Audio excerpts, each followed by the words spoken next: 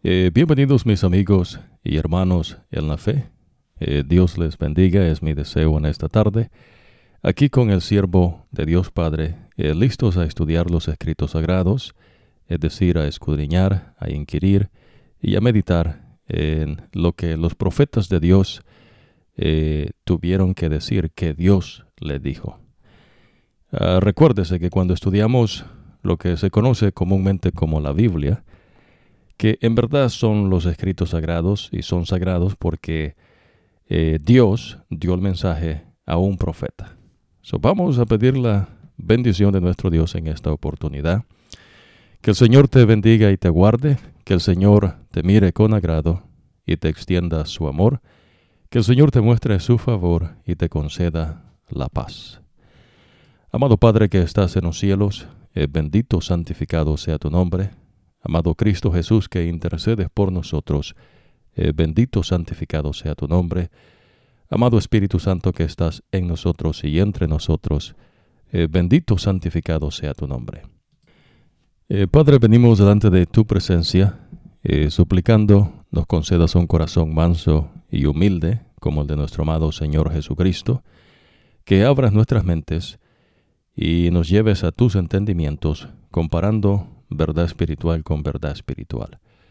Estos favores los pedimos no porque seamos merecedores, sino porque los hemos confiados en el nombre de Cristo Jesús, Señor nuestro. Amén. En ocasiones anteriores, y usted puede regresar a las grabaciones que tenemos antes, usted ha aprendido ya mucha verdad espiritual. Claro, no falta demasiado más que aprender, pero recuerden que esto, las cosas espirituales, verdaderas espirituales, no es que usted almacena información y tiene ahí información almacenada. Si usted no vive de acuerdo a la verdad que Dios le da, Dios no le va a dar más entendimiento y esto de Dios. ¿A qué nos referimos? Ya usted ha aprendido, ¿no?, que Dios enseña que Él creó todas las cosas. Y si usted nota, hemos dedicado una buena porción de tiempo a que usted pueda entender un poco en cuanto a la creación, porque Dios no habla del origen de las cosas. Y esto es bien importante que usted entienda para que no sea engañado. La persona en el mundo, si usted cruzó la universidad, el colegio, etcétera, ¿no? Hablan acerca, ¿no?, de teorías de evolución que no tienen ninguna validez inteligente. ¿A qué me refiero? Bueno, digamos, si usted ve el león y usted ve cómo el león se conduce, eso no tiene nada que ver con billones de años, ni mucho menos de que el animal evolucionó a través de esos billones de años. En verdad, eso es el engaño, ¿no? Entre más años, pues mejor. La razón es, pues nadie vive tanto tiempo. Si usted nota cada generación de hombre, los años no aumentan. Es más, la gente pues vive menos tiempo de lo que vivió de las personas que vivieron antes del diluvio, que usted aprendió, ves, que vivían 700 años, 600 años, Matusalén casi 1000 años. Es importante que usted vea estas cosas y recuerde de que estas cosas no las va a ver. Y claro, nosotros compartimos lo que Dios permite que compartamos, porque el que abre el entendimiento es Dios, Espíritu Santo. No hay ninguna correlación, pero a menos no que se quiera engañar. Y el objetivo es ese, ¿no? No existe billones, trillones de años. Es más, inteligentemente usted deduce, infiere, y al inferir no es algo, ¿no?, que usted encuentra, digamos, en el estudio. Estas cosas son cosas que Dios nos lo dio. Y por eso hacemos una distinción entre las ciencias humanas, aquellas cosas que son verdadera ciencia humana, aquellas que no son, pero que quieren, ¿no? Y entonces tratan y usan para de alguna manera no entrar en un campo no de validez. Pero no se puede, ¿no? Y esas áreas son como la psicología, que por más no que intenten, pues no, hay muchos errores, muchas conjeturas. En verdad no es científico. Hay cosas que son verdaderamente científicas y hay cosas que no las son, pero que usan como para tratar, ¿no?, de aparentar algo que no son. Y después áreas de estudios, ¿no?, como la historia, las artes, cosas que no son científicas. Ahora, la diferencia es importante porque inclusive dentro de las cosas humanas, ciencias humanas, usted tiene que aprender a discernir la diferencia entre ellas. Ahora, cuando hablamos de cosas espirituales, los escritos sagrados son bien claros y enfáticos, que usted no va a entender cosa espiritual con ciencias humanas, con entendimiento humano. Nada de lo que está en los escritos sagrados ha sido traído por voluntad humana. ¿Se entiende? Por eso la importancia, ¿no?, que no lo engañen con personas, ¿no?, que pretenden tener un título y que pueden crear una teología. Y entonces, aparentemente, no, usted dice, bueno, estas personas han cruzado por una universidad, aunque algunos, pues, la universidad pasó por ellos. Ese es otro tema, ¿no? Pero la importancia es que usted aprenda a discernir. Por eso, Pedro, que es uno de los apóstoles, discípulos de Jesucristo, inspirado por Dios Espíritu Santo, amplía en este aspecto y básicamente dice lo que Dios ya había dicho a los profetas de antes. Lo que Dios manda, los mensajes que Dios da a través de sus profetas, no tienen nada que ver con cosas del hombre. Son independientes, es decir, ¿no?, las áreas de estudios del hombre. Pero sí tiene que ver con la inteligencia, porque Dios le dio a usted la inteligencia. Es importante que usted entienda esto, ¿no? Si usted ve el león y, digamos, ve cómo se conduce, lo que está usando es su inteligencia. No hay nada que el estudio le ha dado a usted en cuanto a eso. Usted lo hace porque es inteligente. ¿Ok? Sígame con esto, ¿no? Cuando usted infiere o deduce, no es cuestión del estudio. Esas son cosas que Dios nos ha dado. Es parte de la inteligencia. No es cuestión de una evolución. Es cuestión de un creador. Allí entonces la diferencia entre el creador y el origen de las cosas. Si usted trata de buscar el origen de la vida, usted todavía no ha entendido este asunto porque usted tal vez dedicó tiempo, ¿no?, a un estudio de una supuesta, ¿no?, teología, cosa ves que no existe, ni siquiera humanamente hablando. ¿Quién puede ser un experto en Dios? Eso es absurdo y ridículo. Y por eso ves, en los escritos sagrados Dios es tajante en cuanto a esto. Es más, Dios dice abiertamente para que todo mundo sepa quién es un profeta de Dios. Y claro, en el tiempo, ¿no?, de, digamos, Moisés, de Samuel, Jeremías, Isaías, todas estas personas que de paso no son judíos, son hebreos, que es el pueblo de Dios, y de igual manera los discípulos de Jesús. Son judíos, son hebreos, son del pueblo de Dios.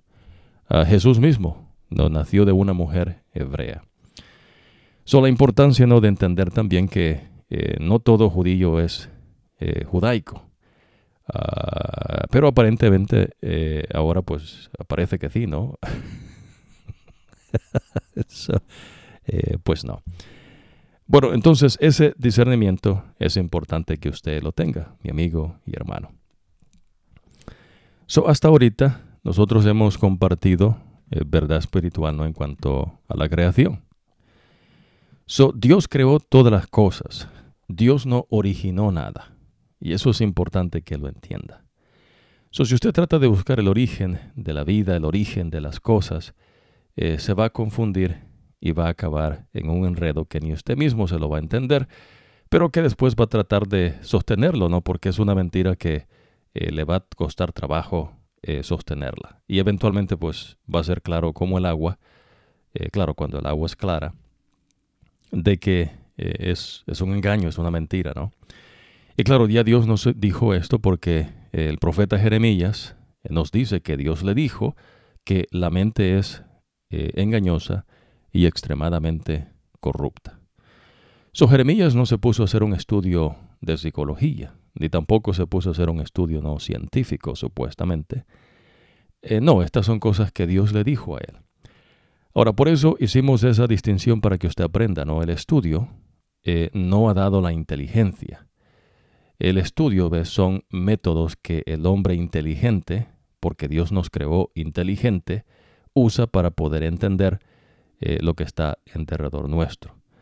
Esas cosas son finitas, carecen de claridad y en verdad pues nunca van a ser lo que en verdad es. Es simplemente el mejor esfuerzo humano, a pesar de que el hombre pecó y está caído, es el mejor esfuerzo humano que se puede hacer para entender el mundo en que vivimos, no lo que es un método científico. Pero eso no es lo que le da la inteligencia al hombre.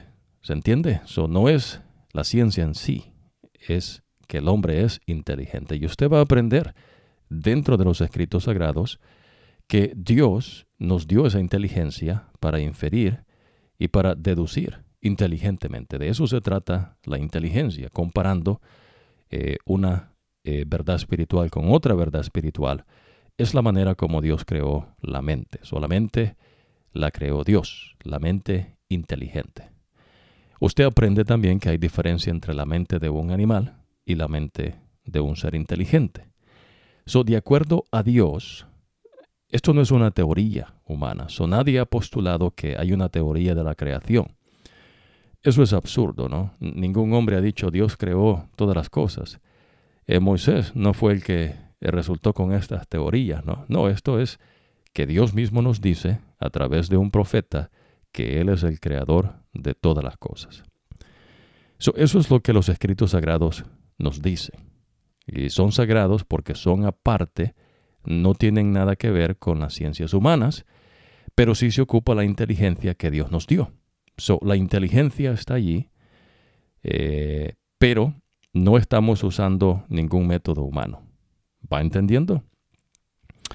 Por eso de aquí a allá, ¿no? Que hay gente que cree que las ciencias humanas puede contestar todo, pues esa gente son gente no inocente. Ellos mismos se han engañado. Es imposible, ¿no? Que alguna persona que sea en verdad cabal en las cuestiones científicas le diga a usted, ¿no? Que se sabe todo. No se sabe. Es más, por eso es la importancia, ¿no? Que usted aprenda este discernimiento. Y en verdad, pues quien nos abre el tercer piso es Dios mismo, Dios Espíritu Santo. La inteligencia, repetimos, la ocupamos. Dios habla con nosotros inteligentemente. Lo que ocurre es que el hombre opta, claro, por usar ciencias para entendernos lo que tenemos en derredor, pero usted mismo va a entender que mucho de lo que supuestamente es científico ahora en día, ¿no? Que se habla, son cosas, ves, que inclusive en las generaciones anteriores ya se tenían. Es decir, ¿no?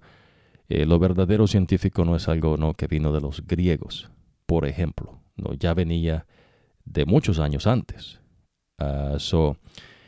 Y claro, quien nos dice esto a nosotros es el verdadero Dios, no el Dios de Abraham, de Isaac y de Jacob. Usted ve la diferencia en eso. Dios es el Dios de ser inteligente de Abraham, de Isaac y de Jacob. Este Dios se reveló a ellos. Ellos no, ni idea, ¿no? Dios. Y usted va a aprender cómo es que Dios llama a Abraham. En esta oportunidad vamos a estudiar esa porción bíblica. Porque Abraham, pues ni idea, ¿no? Y claro, el nombre antes de Abraham, pues era Abraham, no Isaac y Jacob. Dios es Dios de un ser vivo. Dios habita en nosotros. Usted aprende estas verdades de inmediato. Ahora, si usted rechaza de que Dios no es el creador, pues usted se ha hecho un necio. Y eso es lo que pasa, ¿no? Y por eso vamos a dedicar un poquito, no de tiempo en esta tarde, para que usted no sea engañado con lo convencional, ¿no? De lo que supuestamente es el método científico.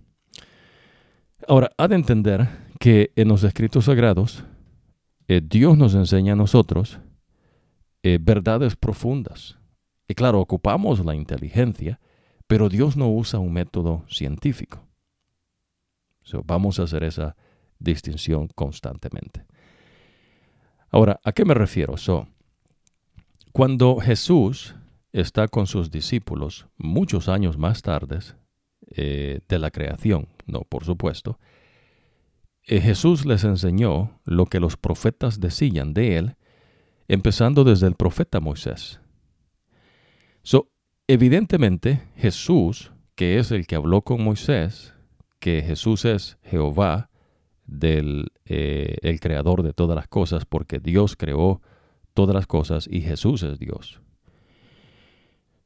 Jesús les enseñó a sus discípulos lo que se decía de él a través de todos los profetas, empezando desde Moisés.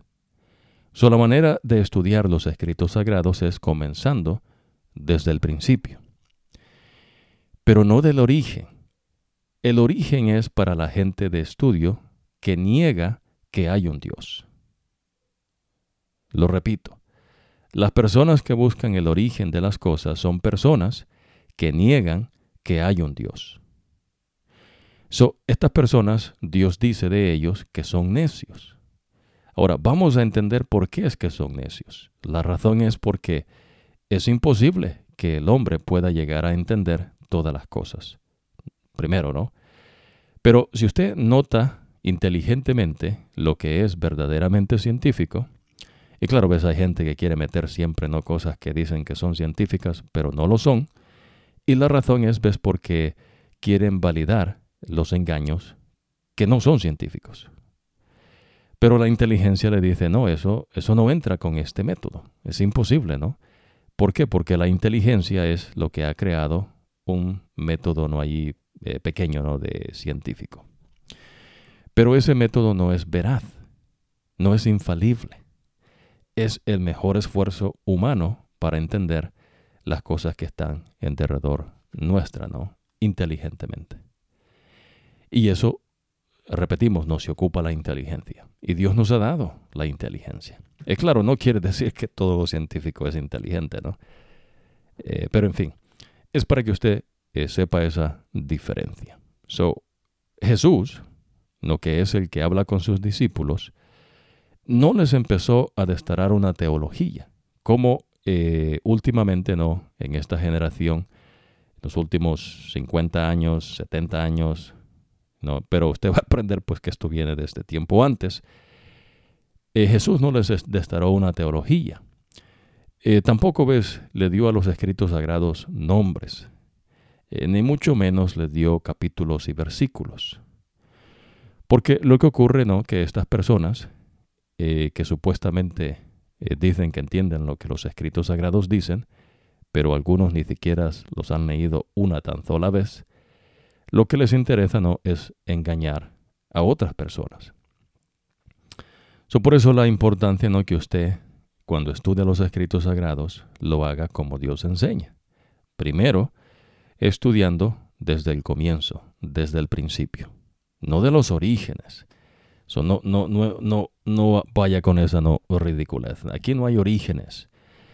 Repetimos, no. Para el hombre que dice que es científico, ¿no?, y que no hay nada de científico en ello, digamos, no como la ciencia, ¿no?, de la biología, ¿no?, supuestamente se estudia la vida, ¿no?, pero no entienden qué es la vida.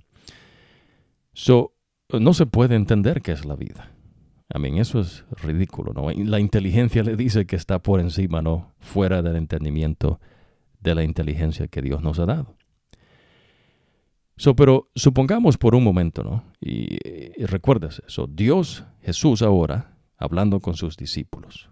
Hemos avanzado en el estudio de acuerdo al tiempo que vivió el profeta. Jesús apunta al profeta pero no directamente al profeta, sino a lo que el profeta dijo que Dios le dijo. Y eso es importante, ¿no? Que Jesús no apunta a un libro. Jesús no apunta a un Antiguo Testamento, Nuevo Testamento, a capítulos, versículos. Jesús apunta a lo que Dios dice a través de un profeta.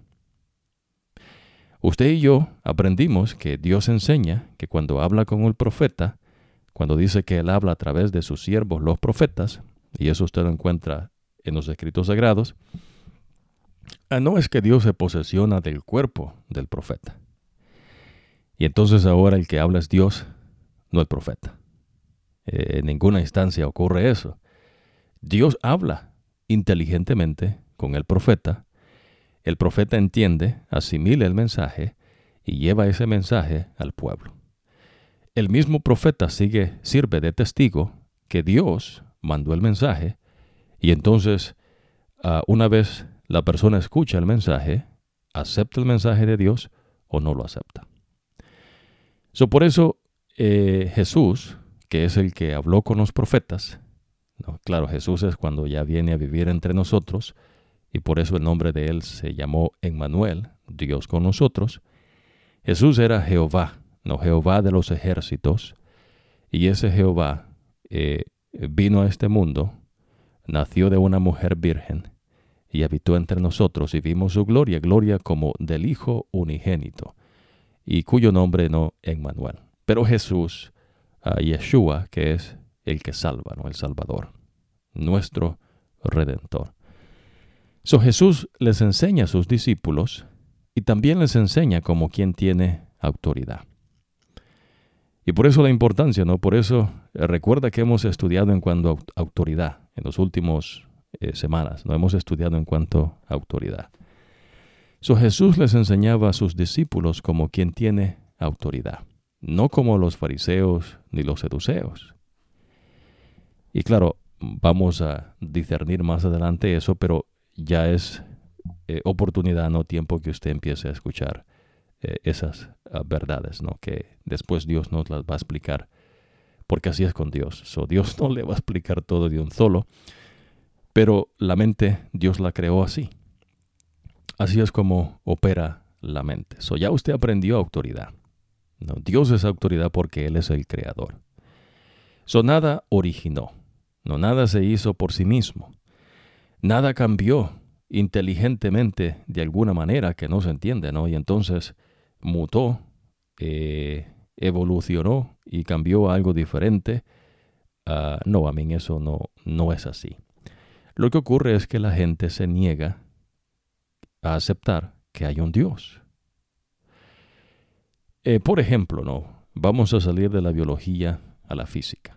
La física no le ha dado a usted el tiempo, ni tampoco las supuestas leyes, ¿no? Que hay, leyes de gravedad.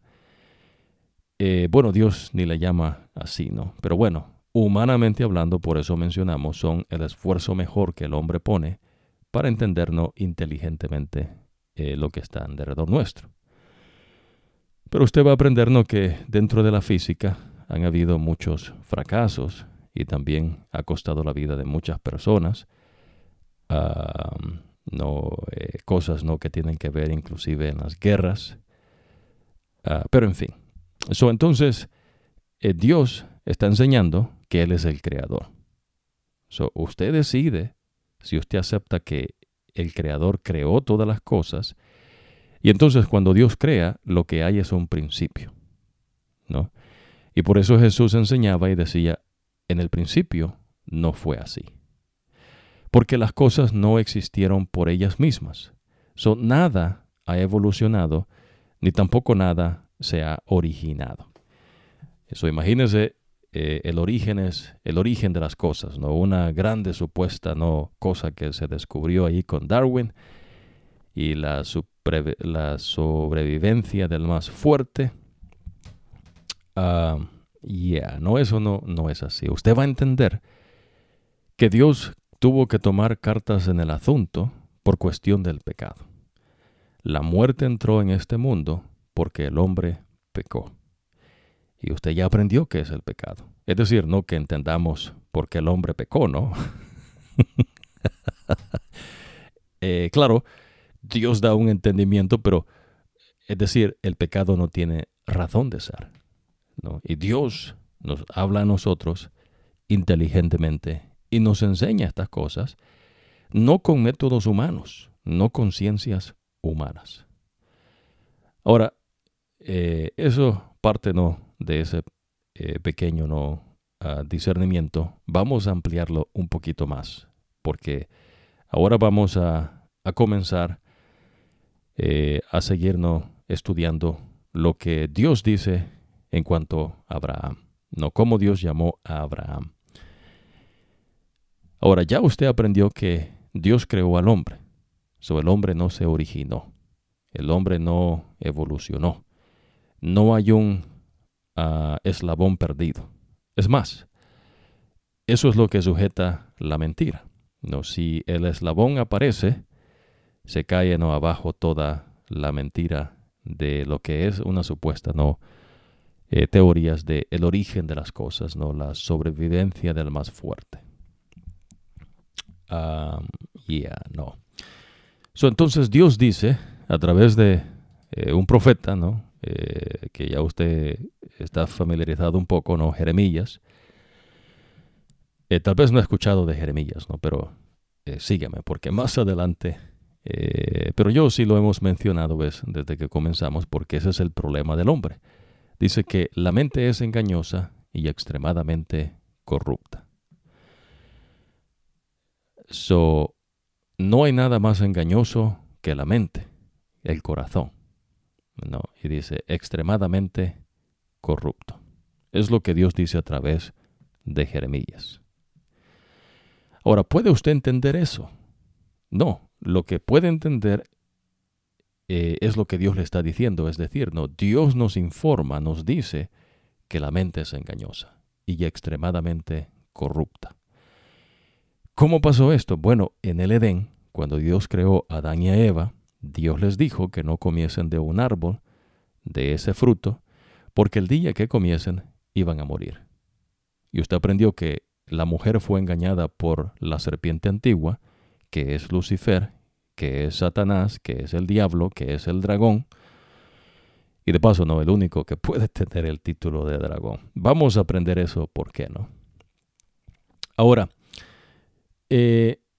Lucifer engañó a la mujer, pero la mujer peca.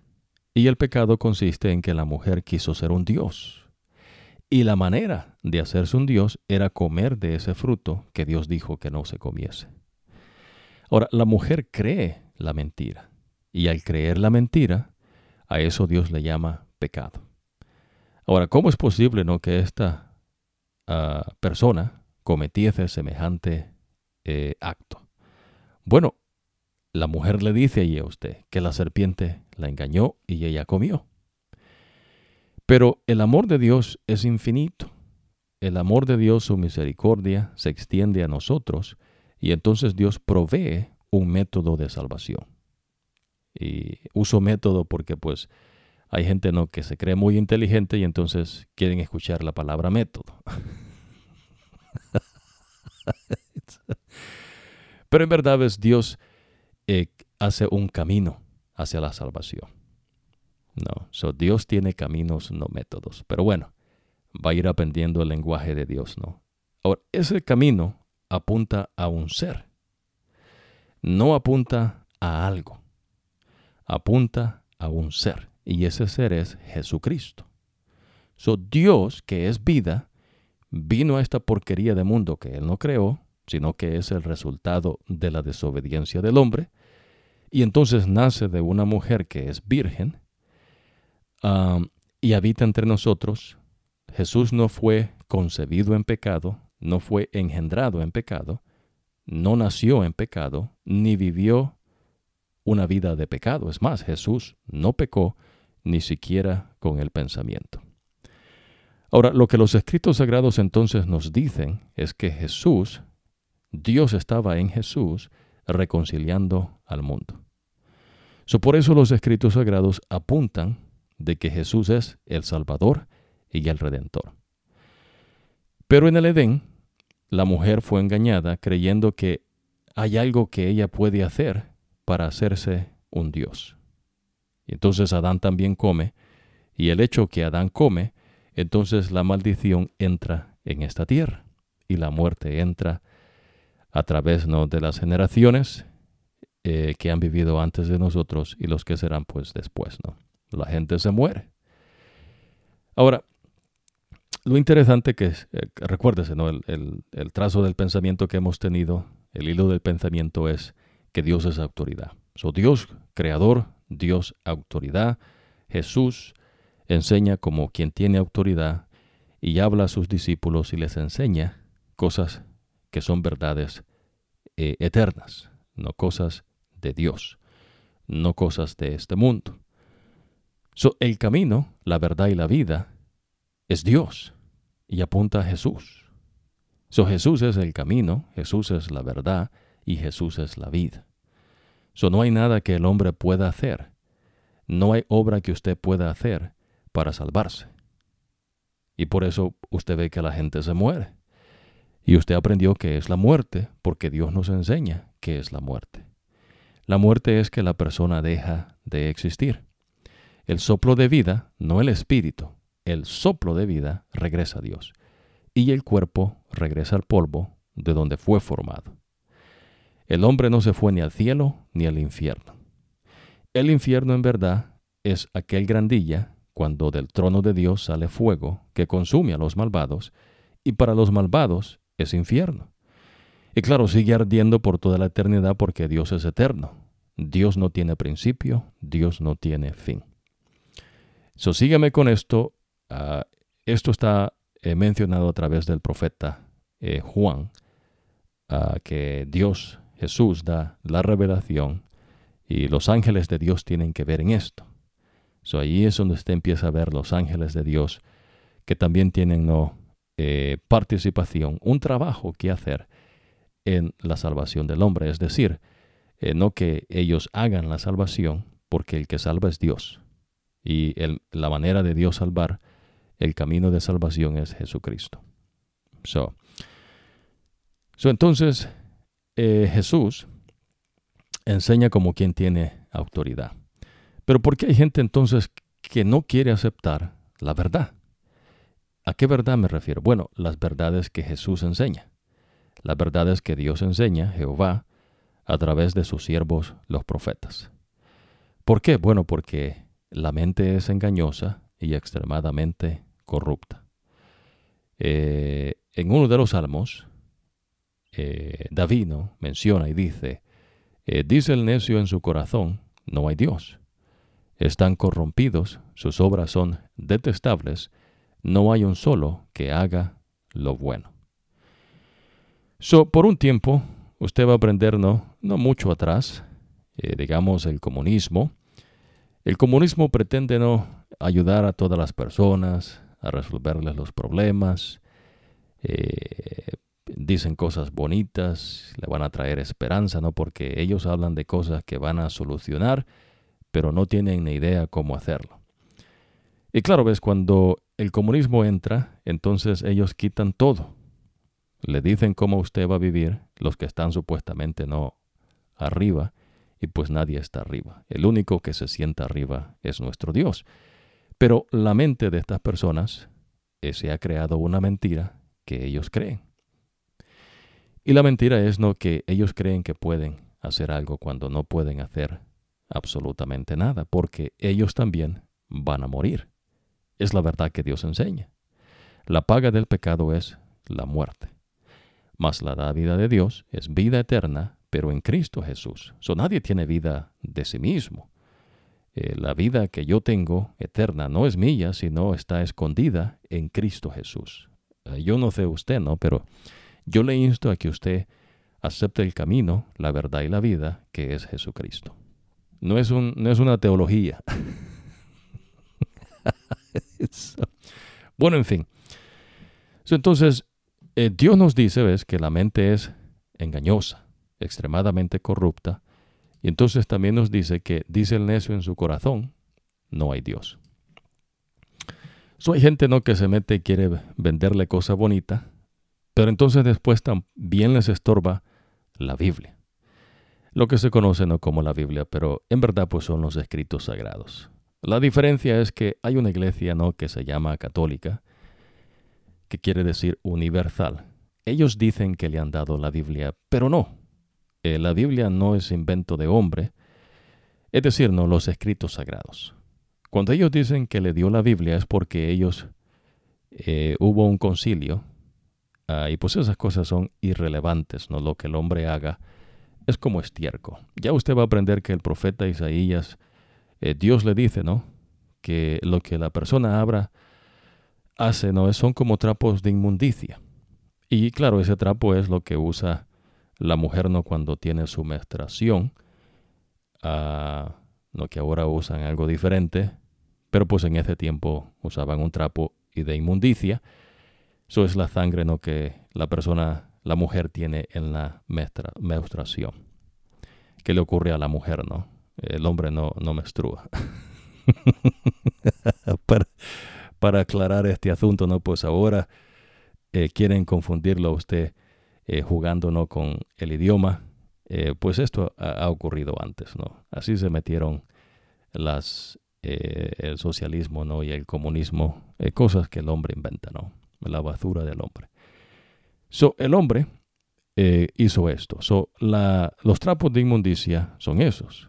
¿Quién ocupa eso? Nadie, ¿no? Lo que usted quiera hacer son como trapos de inmundicia. Y es importante, ¿no? Yo sé que es duro tal vez para algunas personas de asimilar esto, pero póngase a pensar por un momento. Supóngase que usted puede ver, lo que tiene la capacidad de ver, de escuchar. Eso no es cosa que usted aprendió o que usted evolucionó o que usted adquirió. Son cosas que Dios le dio. Usted no ha hecho nada para eso. Pero lo puede perder, ¿ves? Y eso es lo que Dios dice. Esas son las cosas que Dios hace, ¿no? Dios le dio vista, la capacidad de oír, de oler, ¿no? La capacidad del tacto, la inteligencia, ¿no? Son cosas que Dios nos ha dado, el raciocinio. En fin, por eso, cuando Dios dice, ¿no? Que el necio dice en su corazón que no hay Dios, es porque estas personas se niegan a aceptar la verdad. ¿Cuál verdad? Lo que Dios nos dice.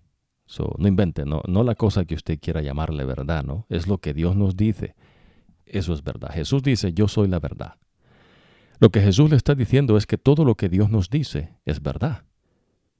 Como cuando Dios le dijo al hombre, si comen de ese árbol, ciertamente morirán. Lo que Dios les dijo fue verdad.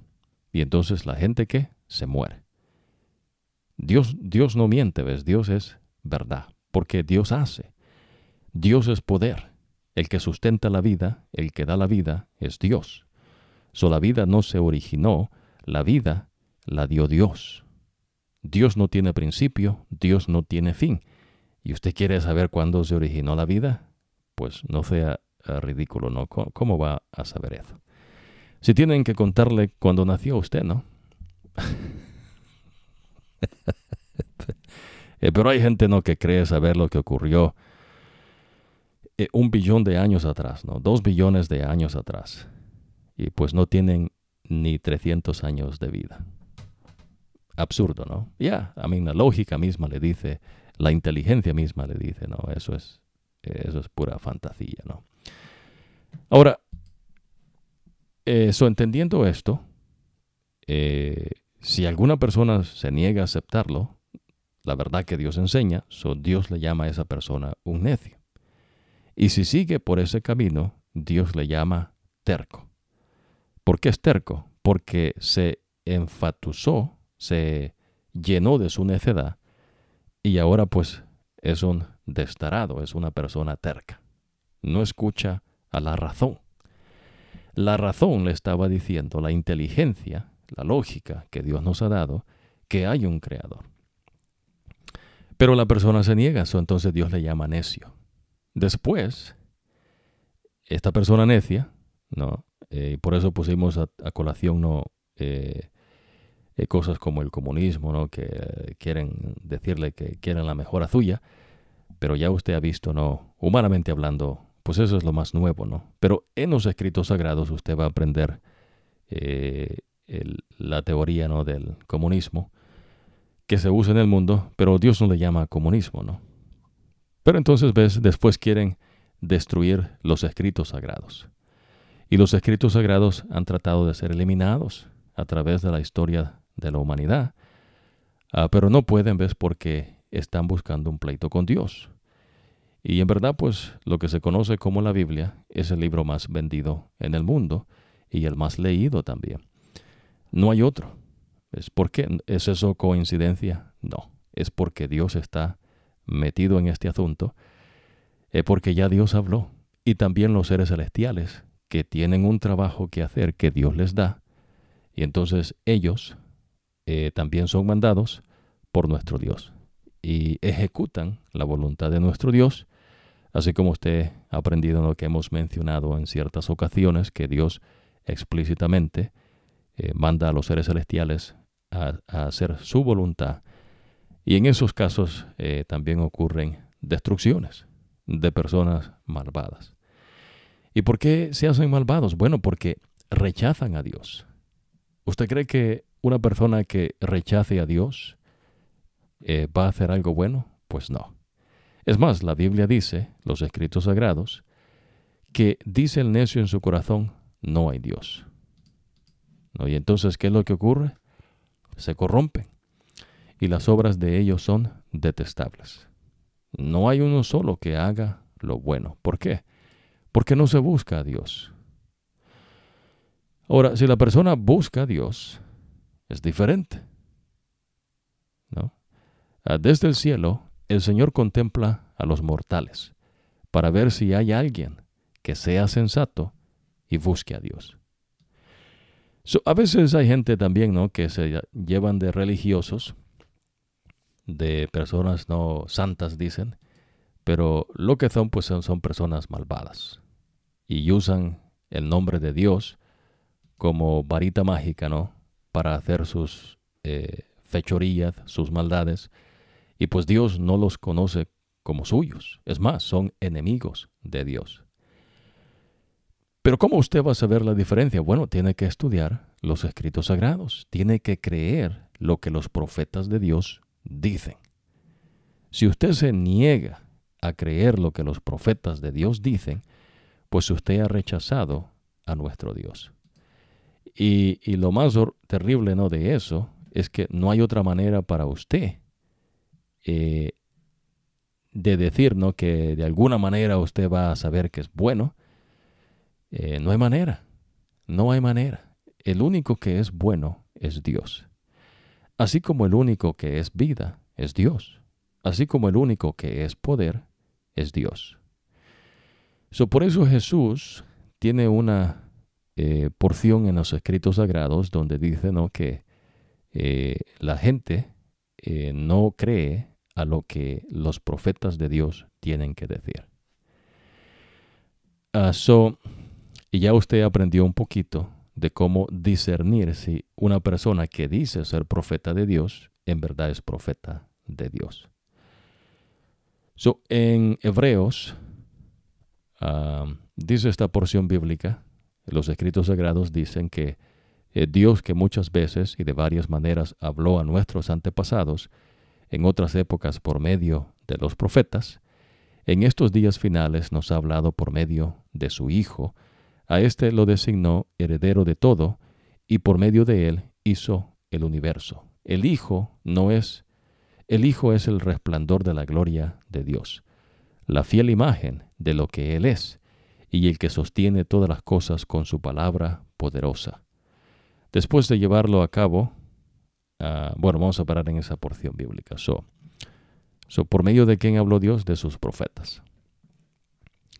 ¿Será que Dios va a hablar a través de un científico, de un psicólogo, de un lo que sea, ¿no? Entonces lo que ocurre ahora es que pues hay gente que quiere meter las cosas del hombre, los métodos supuestamente no científicos, dicen, pero pues no tiene nada de científico. ¿Cómo vas a ver? Es absurdo, ¿no? En otra ocasión vamos a profundizar en eso, pero bueno, Ya mencionamos un poco, ¿no? Para que usted sepa discernir en esa cuestión. Dios nos dice, ves, que si usted cree a los profetas de Dios, usted prospera. Moisés es un profeta. Y el profeta nos dice que Dios creó todas las cosas porque Dios le dijo a él. ¿Usted cree eso? Ahí queda entre usted.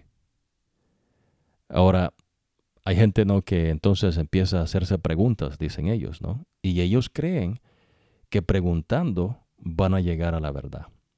Pues déjeme decirle que no. Usted puede preguntarse cuanto usted quiera, y hay gente que se engaña creyendo que si se hace las preguntas correctas, ¿y basado a qué usted sabe que son preguntas correctas? Bueno, la mente es engañosa, le hace creer a la gente cosas que no son. No hay manera de entenderlo, amigo y hermano. Póngase a pensar por un momento que usted pudiese explicar cómo Dios creó de la nada. Pues tendría usted que ser Dios. ¿Es usted Dios? No. ¿Qué es lo que Dios nos dice a través del profeta Isaías? Que solamente hay un Dios, que solamente Dios es único. De ahí toda su creación no es única. Por ejemplo, hemos usado no los seres celestiales, los querubines. Hay más querubines. Serafines. Hay más serafines. Seres de luz. Hay más seres de luz. Son los que más abundan, ¿no? Y entonces la pregunta es, dicen algunos, ¿no? Porque es el engaño. Dicen, preguntando usted va a llegar a la verdad. Y pues no. Hay preguntas que pueden llevarlo a las mentiras para que usted la acepte como verdad. Y esa es una maldad, pues, un poco más profundo, pero si Dios me lo ha puesto es para que yo vaya aprendiendo, ¿no? Porque más adelante va a aprender. Cuando Jesús estaba en esta tierra, Jesús descubrió engaños que el diablo había perpetrado por mucho tiempo. Y por eso entonces Jesús dice que vino a destruir las obras del diablo. Ahora vamos a canalizar esto porque pues ahora con la ayuda de Dios vamos a empezarnos lo que es el llamado de Dios a Abraham. Nosotros también, déjame recordar acá, vimos no lo que fue, creo que entramos también en lo que fue el diluvio, compartimos ahí no lo que Dios enseña, el arco iris, que usted aprende no que el arco iris tiene un significado, pero vamos a ir por partes, ¿no? Lo primero es importante que usted acepte esa verdad, que las cosas fueron creadas, nada se originó. Eso es un engaño.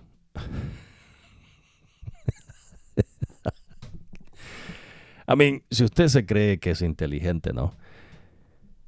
No es de usted. Es más, usted aprende, ves que ¿quién puede medir la inteligencia? ¿No? Eso es absurdo. Imagínese a veces la inteligencia la miden la gente no conociendo basura, que a nadie le importa. Pero la inteligencia verdadera pues no se puede medir. Es imposible porque el inteligente es Dios, no el ser creado. Dios es inteligente. Entonces Dios hizo al hombre a su imagen y semejanza. El hombre, Dios lo hizo inteligente.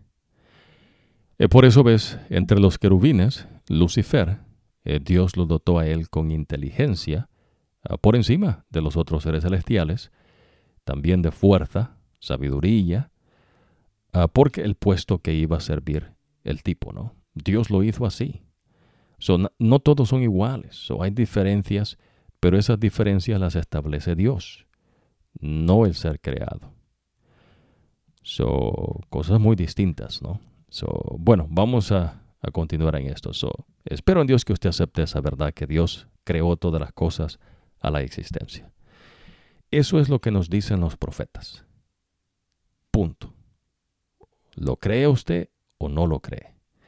Pero también va a aprender que para poder creer a Dios, ocupamos Dios Espíritu Santo. Entonces hay gente inteligente que dice, no, ¿cómo es eso? Y entonces empiezan a hablar disparates, ¿no?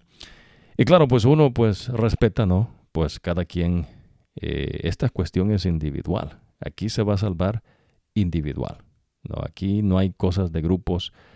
Aquí es usted y Dios. Si usted acepta la verdad que Dios dice a través del profeta, Bendito sea el Señor, ¿no? Yo le creo a los profetas de Dios, claro, ¿no? A los verdaderos profetas de Dios. Ah, y entonces, el que hace eso es Dios Espíritu Santo. Ya usted va a aprender, ¿ves? Que si a usted le falta fe, pídala a Dios. Confianza en Dios, pídala a Dios. Obediencia a Dios, pídala a Dios. Todo emana ¿de quién? De Dios. No hay nada que usted pueda hacer, ¿ves? Pero el hombre, por cuestión del pecado, pues cree que puede hacer algo. Y ese es resultado, ¿ves? Del pecado, porque engañosa es la mente y extremadamente corrupta. Si usted lo acepta, usted va a entender más verdad espiritual. Si usted no lo acepta, no va a entender nada después de acá. Va a creer que va a entender y así pues hay mucha gente, ¿no?, que dice que entiende, pero en verdad pues no entienden. Así les dijo Jesús a los fariseos y saduceos cuando les dijo: destruyan este templo y en 3 días lo reconstruiré de nuevo. Y los fariseos y saduceos no entendieron lo que Jesús les dijo, pero ellos dijeron: entendemos mejor de lo que tú crees. ¿Qué es lo que contestó allí? La arrogancia, lo que se conoce, ¿no?, como arrogancia, impetuosos, desafiantes. Y claro, ves, eso viene porque pues el hombre es enemigo de Dios, porque pues se apartó de Dios. Pero Dios, que nos ama, antes que nosotros le amásemos, vino a este mundo y entonces dio testimonio de la verdad. No a través de un libro, no a través de un método, no a través de cosa humana, método humano, sino a través de un ser. Y ese ser es Jesucristo. Aprendió de Adán y Eva. Aprendimos cómo el hombre cayó. Dios nos enseña eso a través de un profeta. Aprendimos también Caín y Abel, cómo Caín mata a Abel. Aprendimos acerca de la descendencia de Adán, cómo la gente antes del diluvio vivía mucho tiempo. Usted aprendió también que durante el hombre se empezó a poblar en la tierra, se cansaban entre parientes, ¿no? Así ha sido. Pero una vez se iban expandiendo, ¿no?, se iban multiplicando los hombres. Dios después da ciertas leyes, ¿no?, que Dios da por cuestión, ¿no?, de el pecado, porque recuérdese que por eso usted va a ver, ¿no?, que hay gente que es más alta que unos más gordos que otros, tal vez algunos una constitución del cuerpo diferente, unos más parecidos que otros. Esas son cosas del pecado. Usted va a aprender eso, ¿no?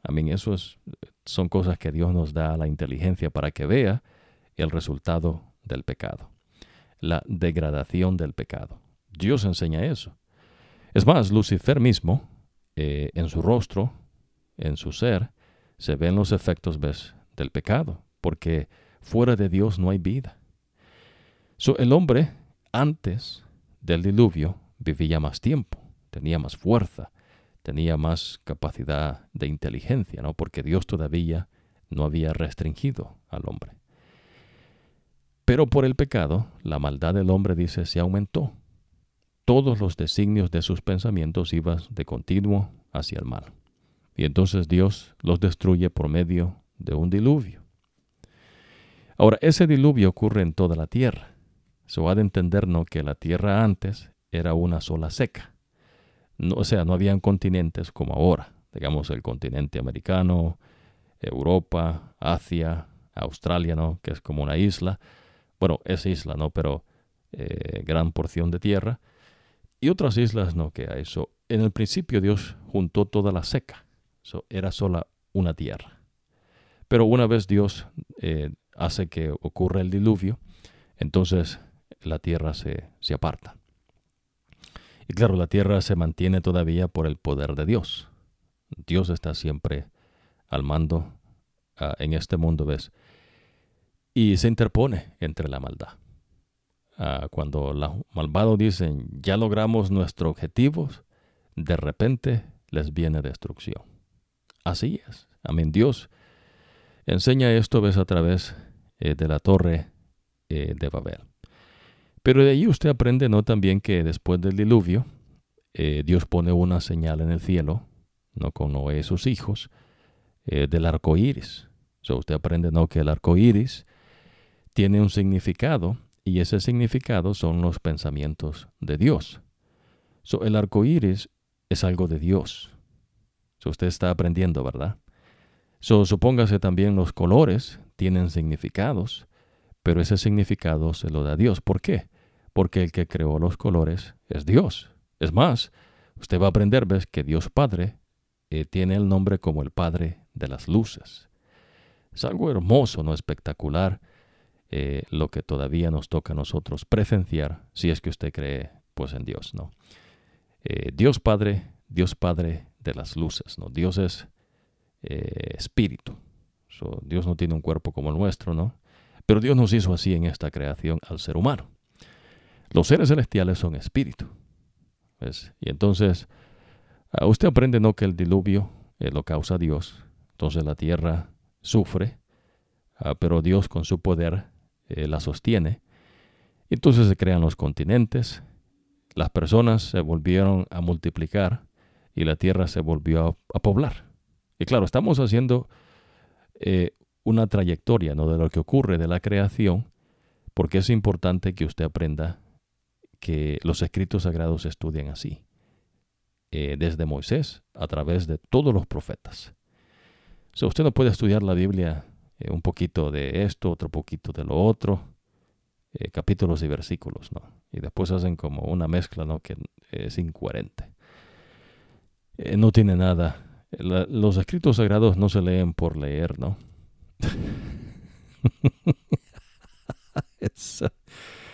Por eso a veces, no, imagínense que pasen a un niño a leer la Biblia y pues todo el mundo le gusta, ¿no? Pero Dios no se agrada con eso, ¿ves? Porque en verdad, pues, los escritos sagrados tienen que entender lo que lee. Otra verdad que Dios le va a enseñar, ¿no?, cuando Él dice que las personas que sirvan en el tabernáculo tienen que tener cierta edad y solo pueden ser hombres. Aquí no es lo que usted piense, ¿ves? Acuérdese que usted qué va a pensar, usted qué va a saber. Dios es el creador de la vida. Es decir, Dios nos dio vida, de la existencia. Todo existe porque Dios lo creó. Nosotros tenemos vida todavía por la gracia y misericordia de Dios, porque Dios también le está dando a usted tiempo, ¿no?, para que lo busque. Que es lo que ya usted aprende, ¿no?, que pues la gente necia dice que no hay Dios. Y ellos creen que ellos son dioses, o que entonces inventan un cuento, ¿no?, de la sobrevivencia de la más fuerte, los orígenes de no sé qué, y el eslabón perdido, y va a estar perdido porque si se halla, pues se cae abajo la mentira. De igual manera, ves, dentro del contexto de lo que la gente dice, no, religión, Dios no es religioso. En verdad, pues la religión es una cosa del hombre, así como la filosofía. Son cosas del hombre. Dios no es un filósofo, Dios no es un doctor de medicina, Dios no es un científico. No invente, ¿no? Dios es más que esa cosa que pues no se va a ocupar, ¿no? Dios le llama basura. Es decir, ¿no? Dios pide fe, confianza y obediencia. Pero el hombre caído busca filosofías, religión y teología. Entonces dice la gente, bueno, cada quien es libre de pensar lo que quiera, de vivir como quiera. Y sí, en el contexto, digamos, humano, porque lo que ocurre es que entonces vienen otras personas y quieren forzarlo a usted a creer cosas que no son. Imagínese que usted tuviera que adorar un palo. Ya usted va a aprender que Dios dice que si usted adora ídolos, usted echa a perder la salvación que Dios ha hecho por usted. Eso es peor, como que usted le escupiese en la cara a Dios, ¿no? Así como un soldado le escupió a Jesús. Y ya de entender, ves que pues ahí estaban los seres celestiales presenciando, y pues ese tipo, antes de haber escupido, pues hubiera visto su cabeza, ¿no?, caer hacia abajo. Porque Jesús mismo dice, ¿ves? ¿Acaso creen que si le pidiese a mi Dios legiones de ángeles, no me las daría en este momento? Bueno, eso pues para más adelante, ¿no? Entonces Dios dice, si usted cree a sus profetas, prospera. O sea, va a ir adquiriendo más conocimiento de Dios. Pero si usted no cree, pues usted no va a entender este asunto. Y ahí pues cada quien. Mi deseo es que usted pues, por eso oramos a Dios, ¿no? Que Dios nos dé de su espíritu para que usted pueda asimilar y entender verdad espiritual. Aquí no hay nada nuevo que alguien le vaya a enseñar. Estas cosas ya están allí en los escritos sagrados que Dios nos ha dado a través de sus siervos, los profetas. La gente antes del diluvio vivió muchos años. Matusalén casi 1000 años. Adán casi 1000 años. Pero por cuestión de la maldad, Dios restringió los años de vida. Los dotes que Dios le dio al hombre también nos restringe. Y entonces el hombre, Dios acorta sus años a 120 y después a 80, los más fuertes, ¿no? Pero ya usted aprendió, ves, que no quiere decir que usted llega a 80 y se muere, ¿no? No, Dios no opera de esa manera. Dios está llamándonos a nosotros constantemente. Dios nos ha dado de sus escritos sagrados para que usted pueda acercarse a Él, para que usted busque a Dios. Es más, Dios a veces causa cosas para que el hombre se acuerde de Dios. Imagínese, a veces la gente se olvida que hay un Dios. A veces hay gente no ridícula que creen que son dioses y empiezan a querer no conquistar el mundo. Ya usted aprendió, los antediluvianos quisieron hacer eso. Y entonces, ahora en día, pues como en las generaciones pasadas, la gente trata de hacer una economidad, ¿no? Algo que unifique a todo el mundo. Y pues eso no funciona. Ya Dios dijo, ves, que eso no va a prosperar. Y claro, por eso la llaman prosperar, ¿no? Progreso la llaman ellos. Dios se interpone todo el tiempo. Por cuestión de la maldad. Entre más se une la gente, más maldad hay. Y usted puede ser testigo de eso. Por eso Dios destruye al hombre, al ser humano, en el diluvio. Pero en fin, entonces usted aprende también, y claro, no podemos cubrir todo, pero estamos siguiendo el hilo del pensamiento en esta ocasión, primera vez que estudiamos con ustedes los escritos sagrados, porque esto es importante, ¿no? Cuando estudiemos no más. Pues esto es así, ¿no? Entre más estudia Dios, da más conocimiento, porque el que da el conocimiento es Dios. ¿Ves? No es un método científico, no son datos de información. Esas son las ciencias humanas. Entonces Dios destruye al hombre y solo sobrevivieron Noé, sus 3 hijos, y las mujeres de ellos, ¿no? De esos 3 hijos y sus mujeres respectivas, ¿no? Que eran 6, Noé y su mujer, 8. 8 personas se salvaron. No porque ellos eran más inteligentes, no porque ellos tenían un ADN diferente, no porque ellos eran una raza superior. Todo eso es basura humana, ¿no? La gente queriendo siempre no ponerse en alto, ¿no? Querer ser algo que no son. No tiene nada que ver. La razón es porque Noé era un hombre justo. El tipo buscaba a Dios. Y acuérdese, ¿no? Que cuando usted busca a Dios, usted va a aprender que usted está buscando la justicia. Y por eso se dice de él que él era justo. No que el tipo era perfecto, ¿no? Era un hombre pecador como nosotros, pero la diferencia es que él buscaba de Dios. Y al buscar a Dios, entonces Dios lo reconocía a él como justo, porque nuestra justicia es Jesucristo. Bueno, esa verdad la va a aprender no más adelante. Pero en fin, entonces después Dios pone su señal, que es el arco iris. El arco iris es un significado, ¿no?, que tiene que decir los pensamientos de Dios. Si usted ve un arco iris, lo que Dios enseña es que esa es una señal que Él puso, porque en los pensamientos de Dios está usted constantemente. Y entonces Dios dice que no va a destruir al hombre con otro diluvio universal. Vamos a decir con otro diluvio católico, porque pues la palabra católico quiere decir universal. Dios no va, y pues tampoco es universal, ¿no? Pero para que usted vaya entendiendo. Es decir, en toda la tierra.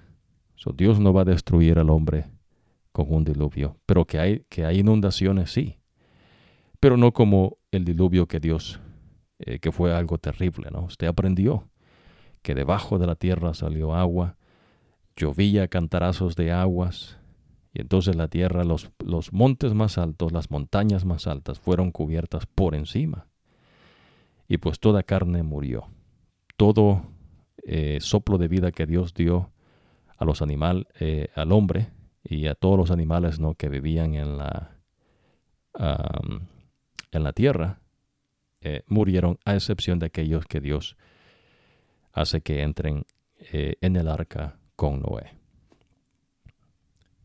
So, Dios dice que el arco iris significa sus pensamientos. Es más, por eso ves, Dios Padre, usted va a aprender, ves, que se le llama el de las luces, porque pues es algo hermoso, ¿no? A mí el arco iris, que son destellos de luz que salen, ¿no?, del trono de Dios Padre. Ahora, eso es hermoso. So, el arco iris no significa, ves, como a veces hay personas que quieren introducirlo, ¿no?, su significado a través de las generaciones de hombres. Digamos, el arco iris tiene un significado en la milicia. Hay ciertas sociedades que le dan cierto significado al arco iris. No, ciertos grupos de personas también le quieren dar su significado. Pero todo eso, ves, no sostiene. El verdadero significado es lo que Dios dice. Y el verdadero significado del arco iris es los pensamientos de Dios. Dios Padre, ves, se sienta en su trono y pues es un espectáculo, es un arco iris hermoso, ¿no? So, aprende también de Noé, sus hijos, cómo se pobló la tierra, de las parentelas, las diferencias de las personas. A veces no hay gente que trata de explicar por qué algunos se ven diferentes que otros, ¿no? Bueno, eso es de Dios, pero ha de entender, ves, que por cuestión del pecado usted puede ver los efectos, ¿no?, del pecado en las generaciones de los hombres, porque cada vez pues el hombre, su fuerza se va perdiendo. Y eso pues es de Dios, porque desde que el hombre peca, entonces Dios restringe al hombre y cada vez generación que nace pues es más débil que la generación anterior. Pero esto de Dios no es la ridiculez, ¿no?, de una teoría de la sobrevivencia del más fuerte, ¿no? O cierta gente, ¿no?, que creen que son una raza pura, o pues es puro estiércol, ¿no? Toda esa cosa que el hombre se inventa, ¿qué es lo que Pablo enseña, no? ¿Y por qué es que se hacen esas conjeturas, ideas, esta gente? Bueno, porque engañosa es la mente y extremadamente corrupta, ¿no? So, Dios nos enseña esto, ¿ves? Por eso Dios, como usted se ve, es porque Dios lo creó así. Usted va a aprender en los Salmos que Dios enseña que Dios lo formó a usted en el vientre de su madre. Hay gente que dice, no, nacimos para morir. Ese es el alcance, ¿no?, de la media neurona del hombre. Pero eso es una mentira. Dios enseña, ves, que Dios le dio vida para que usted tenga vida y en abundancia. Ese es el deseo de nuestro Dios, que usted tenga vida y en abundancia. Pero usted va a decidir si usted acepta la vida, porque la vida es un ser, es Dios. Y Dios trabajó una salvación para nosotros en Cristo Jesús. So, si usted acepta a Cristo Jesús, entonces usted tiene la vida. Si usted rechaza a Jesucristo, usted pues no tiene la vida. Y eventualmente pues va a morir, es decir, va a dejar de existir por siempre. So, usted aprende, ¿no?, cómo el ser humano se vuelve a poblar y entonces se empiezan a multiplicar. ¿Qué es lo que Dios dice, no? So, la gente tiene hijos porque Dios dice, ¿no? Henchíos y multiplicaos, ¿no? La Torre de Babel. Usted aprende, ¿no?, que el hombre quiso señorear sobre otros hombres. Y entonces algunos tipos no se querían poner por encima de otros. Y entonces Dios desciende y les confunde el idioma. Y los que hablaban el mismo idioma se fueron juntos y se apartaron. Que es lo que Dios les había dicho que hiciesen, que se apartasen.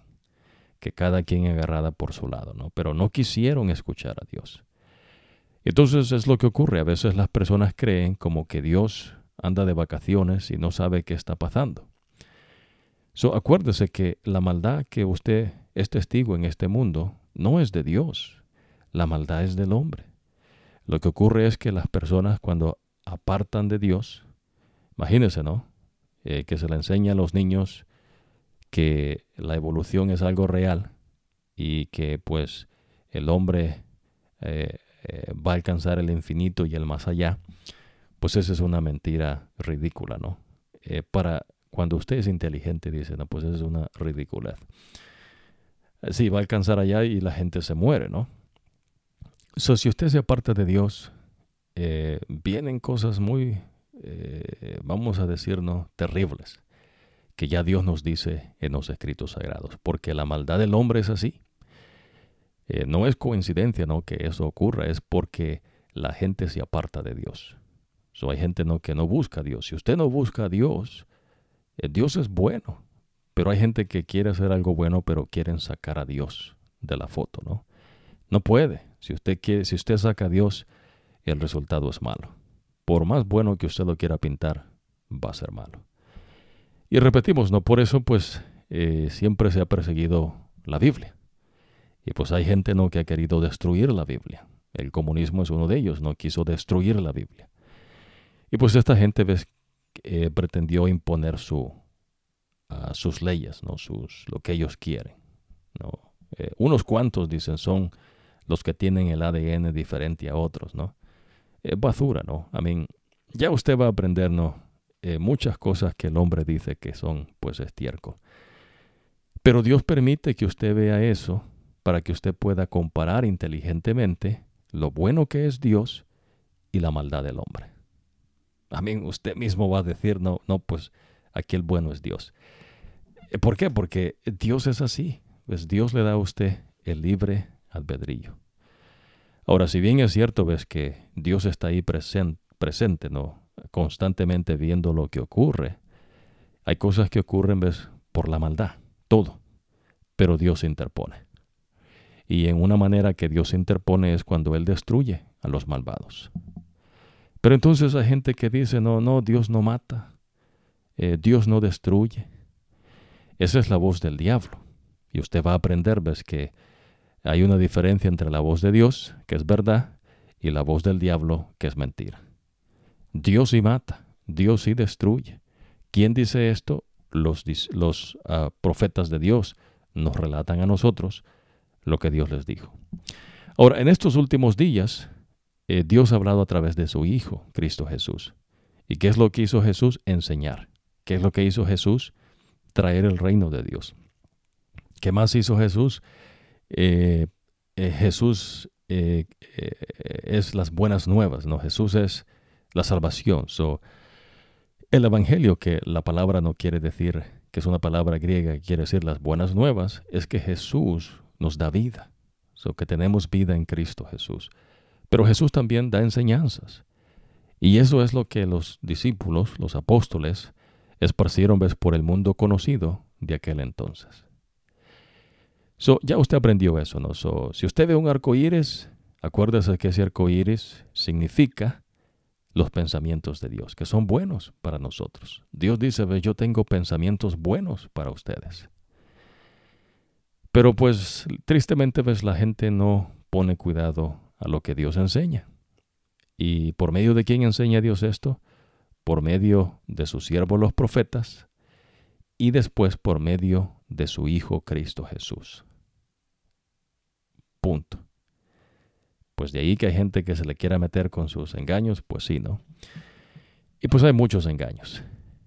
Conversamos en una ocasión de algunos de ellos, pero en esta oportunidad hemos hecho, ¿no?, esta trayectoria siempre con el hilo del pensamiento de que Dios es autoridad. El hombre es malvado, es porque se apartó de Dios, Por más bueno que intente hacer el hombre algo, el resultado siempre es malvado. ¿Por qué? Porque el único bueno es Dios. Dios es bueno. Por eso, cuando Jesús viene a esta tierra, usted va a aprender, ves, que los que querían matar a Jesús eran los que supuestamente tenían que haber enseñado las enseñanzas del verdadero Dios, pero en vez de enseñar las verdaderas enseñanzas de Dios, pues enseñaban la basura de ellos, ¿no? Y entre ellos mismos se daban títulos y palmadas en la espalda, ¿no? Y entonces, en vez de hacer discípulos para Dios, hacían discípulos para ellos. Y claro, dentro de esas enseñanzas habían doctrinas de demonios. La palabra doctrina, pues, es enseñanza. Para que usted aprenda, ¿no? Enseñanzas. A mí me gusta, en lo particular, el lenguaje de Dios, ¿no? Son enseñanzas de demonios. Inclusive el diablo tiene enseñanzas. Ahora vamos a... la tierra se puebla. Dios disparce a la gente porque pues no le hacen caso. Y de igual manera, pues ahora en día, ¿no? La gente se quiere unir. No imagines a veces, ¿no? La globalización, ¿no? Eso no va a funcionar. Y usted va a ver, ¿no?, los resultados graves que ocurre cuando usted va en contra de la voluntad de Dios. Es que eso no es bueno. Lo que usted está aprendiendo hasta ahorita es eso. Y aquí entramos, ¿no?, a una porción que mencionamos, ¿no?, que ya es el llamamiento de Abraham, de Egipto. Dios es bueno. Lo que Dios hace es extremadamente bueno. Cuando usted va en contra de la voluntad de Dios, a eso Dios le llama maldad. Dios le dijo al hombre, a pesar que estamos en pecado, que se esparciese, que se multiplicase y que se esparciese a través de la tierra, porque esa es la voluntad de Dios. Pero el hombre dijo, no, nosotros los vamos a unir, y pues otros quisieron enseñorearse sobre otros, y querían hacer una ciudad grande, una torre alta, ¿no?, que tuviese su nombre para que dijesen, oiga, pero qué gente más,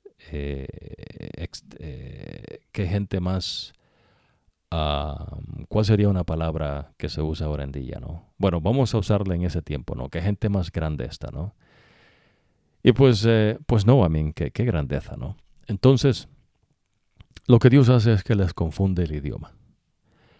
Pero de igual manera, ves, ahora en día, si usted va en contra de lo que Dios ya establece, que es un principado, pues usted se constituye un enemigo de Dios. Y la palabra enemigo, no en el latín, es diablo, no diablos o diablus, no enemigo.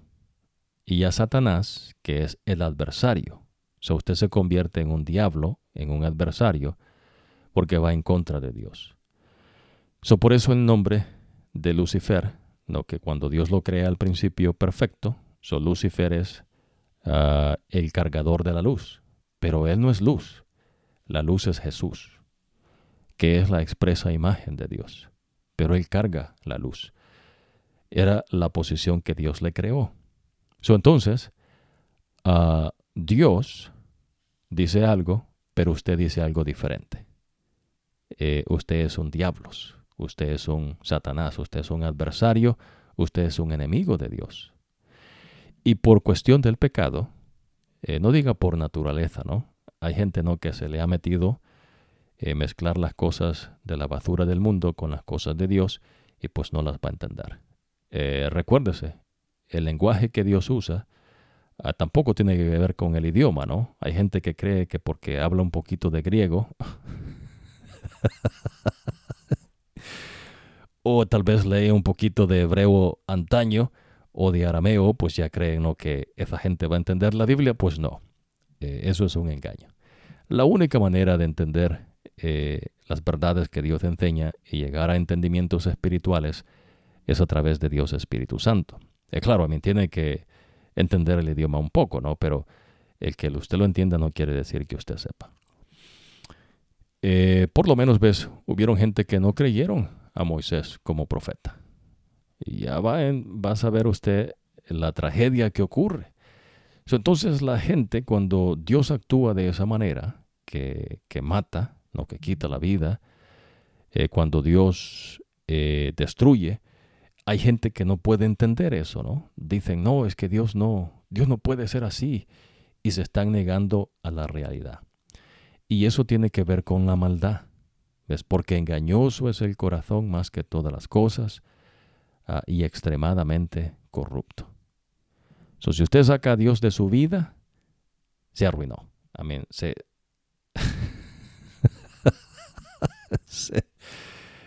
Si, digamos, un pueblo saca a Dios de su vida, se arruinó.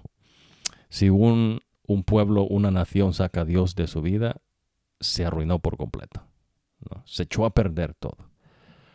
Porque el único bueno es Dios. ¿Sabe qué es hermoso? Lo que usted, por lo menos, si ha estado con nosotros, ha aprendido hasta ahorita.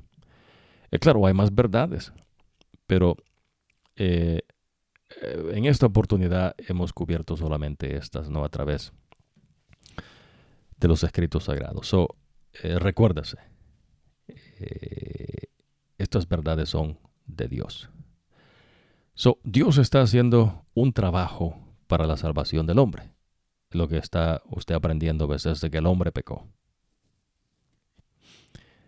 Ahora el hombre se multiplica, Dios los esparce, cada quien por su lado.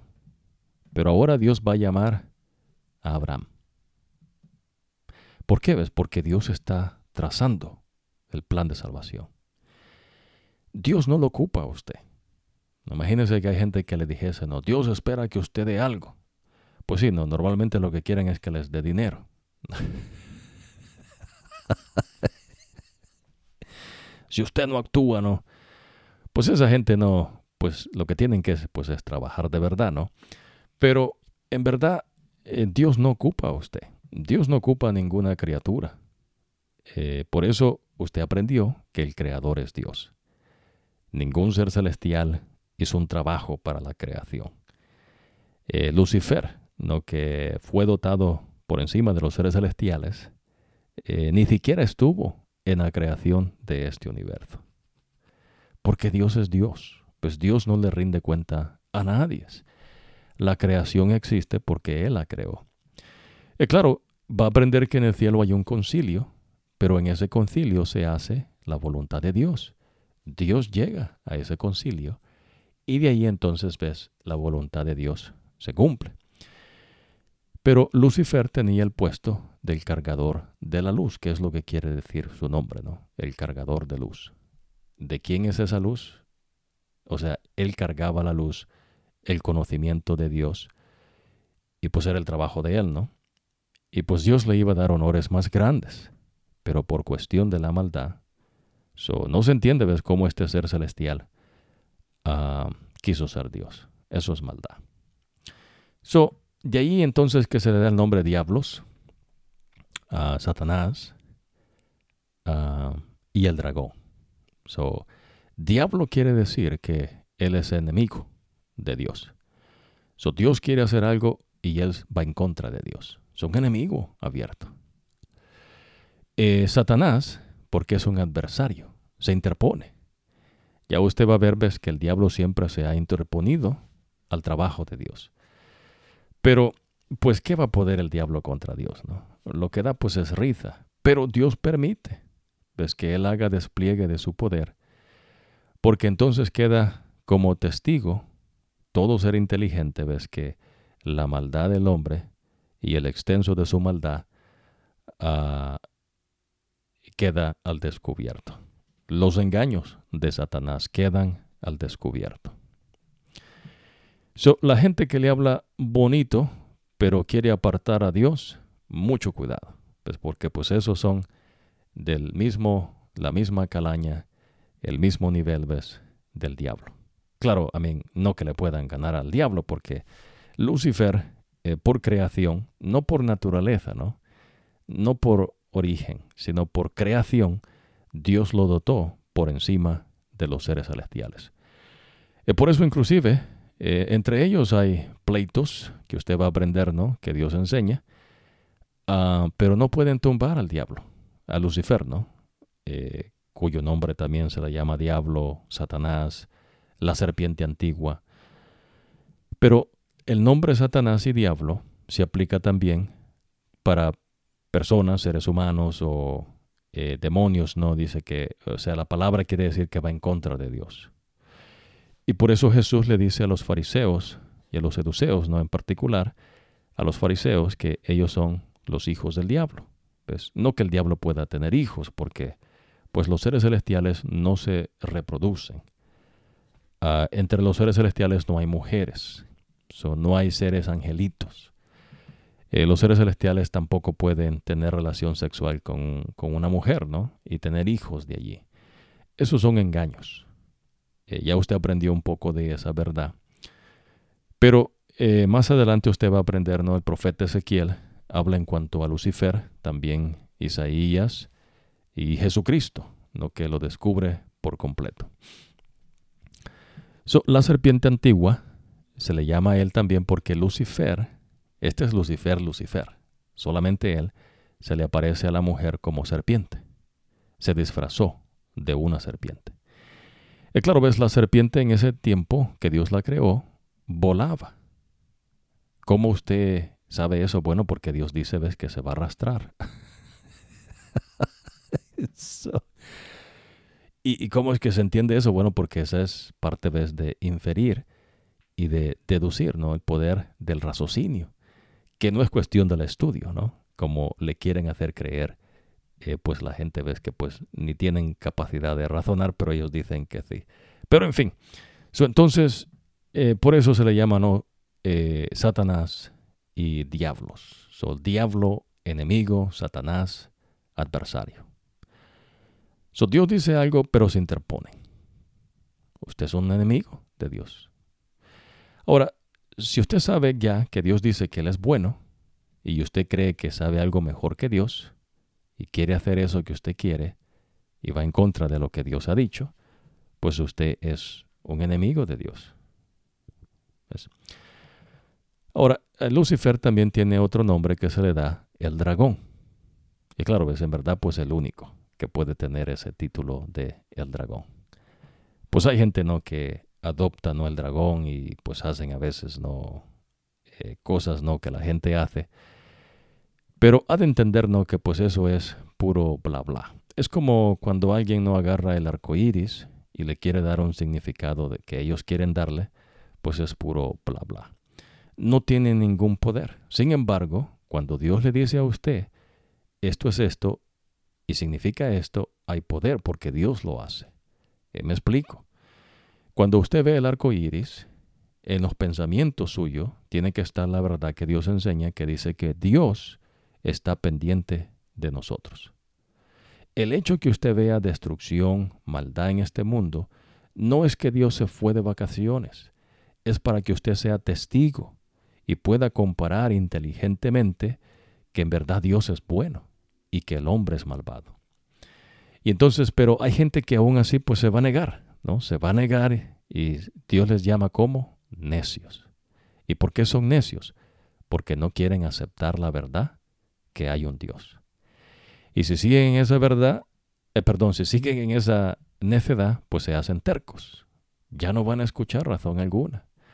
O sea, ya no van a ser inteligentes. Pero claro, ellos van a decir que son inteligentes. Y también van a decir, ¿no?, que entienden, así como los fariseos le dijeron a Jesús que entendían cuando Él dijo, destruyan este templo y en 3 días lo volveré a construir. Pues ellos dijeron, pues tú estás loco, ¿no? ¿Quién va a construir este templo en 3 días? Pero Jesús no estaba hablando de eso. Pero por eso ves es que pues son tercos. Ya la razón se apartó de ellos. Y después de terco, pues la gente se rebela en contra de Dios. Esa es la verdad que usted está aprendiendo hasta ahorita. Vamos a entrar a lo que es el llamamiento de Abraham, pero sin olvidarse, no, del trazo del hilo del pensamiento que Dios es autoridad. Dios es el creador. Por creación, Dios es autoridad. Dios no ocupa que usted haga algo. No hay organización humana que va a hacer algo no por usted. Dios ya hizo grande salvación y la salvación la hizo a través de su Hijo, Cristo Jesús. Ahora es usted el que va a decidir si acepta a Jesús, que es el camino, la verdad o la vida, o si usted rechaza a Jesús. Ahora, Dios está trabajando una salvación para nosotros. El profeta Moisés nos está diciendo lo que Dios le reveló.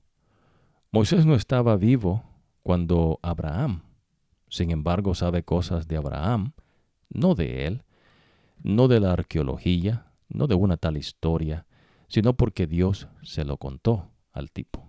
Y él escribe lo que Dios le dice. Imagínense ahora en día, ¿no?, que hay gente, ¿no?, que dicen que son hasta doctores, ¿no?, en teología, y lo que le mencionan pues es algo que ocurrió años atrás, pero ni ellos mismos saben, ¿ves?, cuando ellos nacieron. Lo que quiere decir, ¿ves?, pues que pues es una fantasía, ¿no? Hay cosas que pues la historia humana puede apuntar, pero no se sabe con precisión. Hay algo, si usted encuentra una tinaja no enterrada en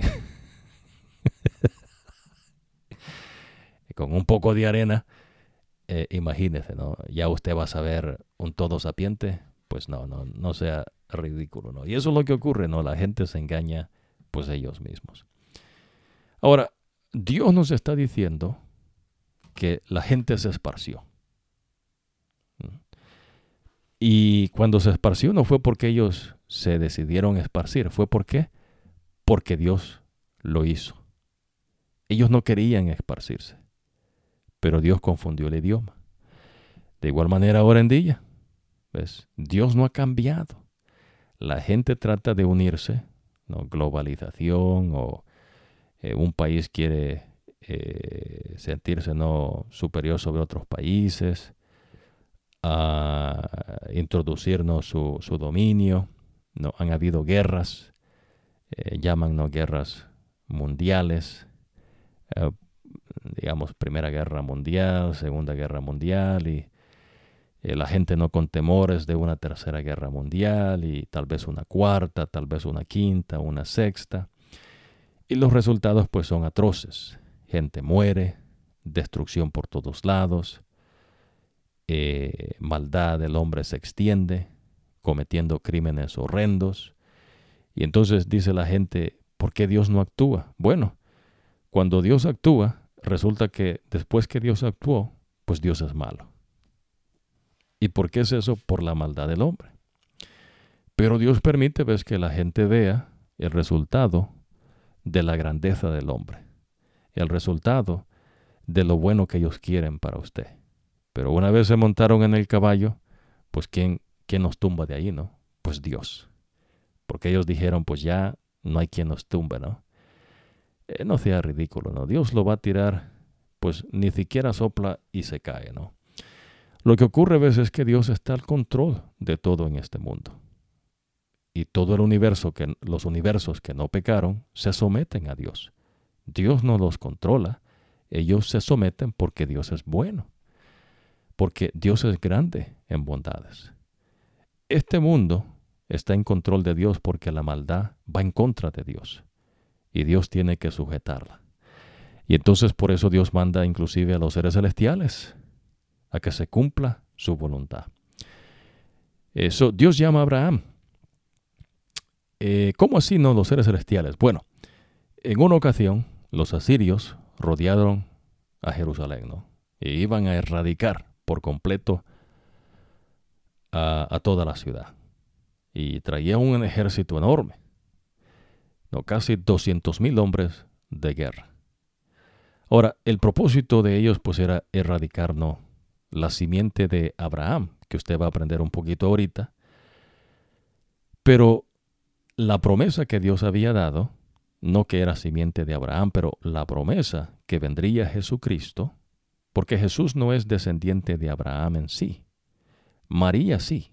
No, María es judía, pero la genealogía, y uso esa palabra para que usted entienda, ¿no?, pero los descendientes de María no vienen al caso. El que viene acá es la descendencia de Abraham con José. José es descendencia directa de Abraham. Y eso lo aprende usted en la Biblia. No es un estudio de historia de una gente, ¿no?, que quiere decirle que saben qué ocurrió 2000 años atrás, ¿no? Y no se acuerdan qué comieron la semana pasada. Esta gente no, se engañan, ¿no? Engañoso es el corazón más que todas las cosas, ¿quién podrá conocerlo? Eso es lo que Dios nos enseña a nosotros a través del profeta. Mateo explica los descendientes no de José. Pero el punto de esta tarde, no con Abraham, Dios está trabajando la salvación, llama a Abraham. Pero querían los asirios desaparecer a este pueblo. ¿Ha ocurrido eso antes en la historia humana? Sí, ¿no? Hay pueblos que quieren desaparecer la historia de un pueblo y pues poner la historia que ellos quieren, ¿no? Contar el cuento que ellos quieren. Y entonces Dios no lo permitió. ¿Podían los hebreos hacer frente al ejército de los asirios? No. Usted ve que Dios es inteligente. No se puede, ¿en dónde? Claro, pero también usted va a aprender que cuando Dios lo manda, digamos, a David, que era un ejército más pequeño, pues vencía a pueblos más numerosos. ¿Por qué? Porque Dios estaba con David.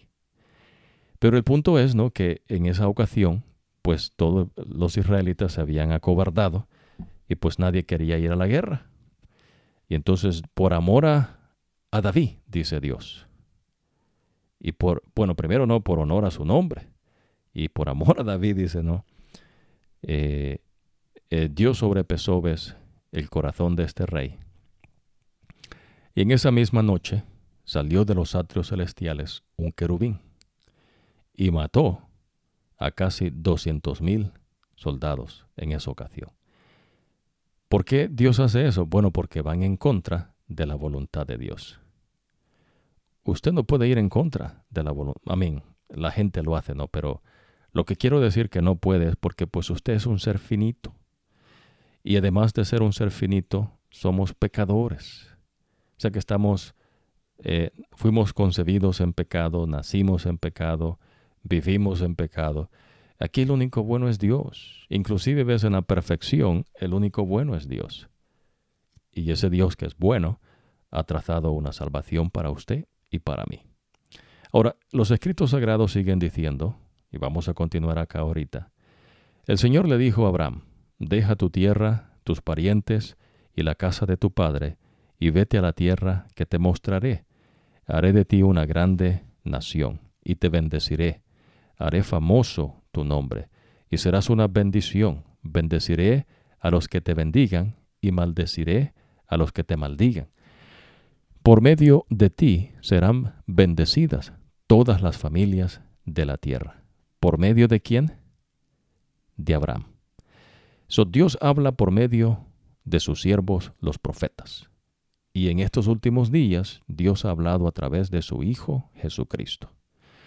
Dios no va a hablar algo diferente con ningún teólogo, pues con ningún pastor, ni mucho menos no con un científico, con un filósofo. No, Dios habla por medio de profeta a nuestros antepasados y en estos últimos días por medio de Jesucristo. Ya Dios habló. Dios no se equivoca, ¿no? Dios no es un científico que está experimentando y pues no sabe, ¿no? Y entonces por eso se llama científico, porque nunca sabe. Y lo que se cree que sabe, pues no se sabe. Es simplemente ves que se conoce algo, pero no quiere decir que se sepa. Ahora, Dios no es científico ni filósofo. Dios es Dios. Dios conoce el fin desde el principio. Es más, la misma inteligencia, ¿no? Eso es cosa profunda, pero bueno. Dios habla por medio de profeta. Ahora Dios dice que va a bendecir a todas las familias de la tierra por medio de ¿quién? De Abraham. ¿Por qué? Porque de él viene la promesa que Jesús vendría a esta tierra. Pero ya esto Dios lo dijo en el Edén. Cuando dijo, ves, que la serpiente se arrastraría, y entonces la serpiente, que es el diablo, le mordió en el calcañal a Dios, pero Dios le aplastó la cabeza. No, la serpiente antigua. Ese nombre se le da a Satanás. Bueno, vamos a decir a Lucifer. Y se le llama diablos porque es enemigo de Dios. Y se le dice Satanás, que quiere decir adversario. Y el otro nombre que tiene pues es el dragón. A veces usted oye hablar, ¿no?, de el dragón. Hay una lagartija, ¿no?, que le llaman el dragón de Komodo.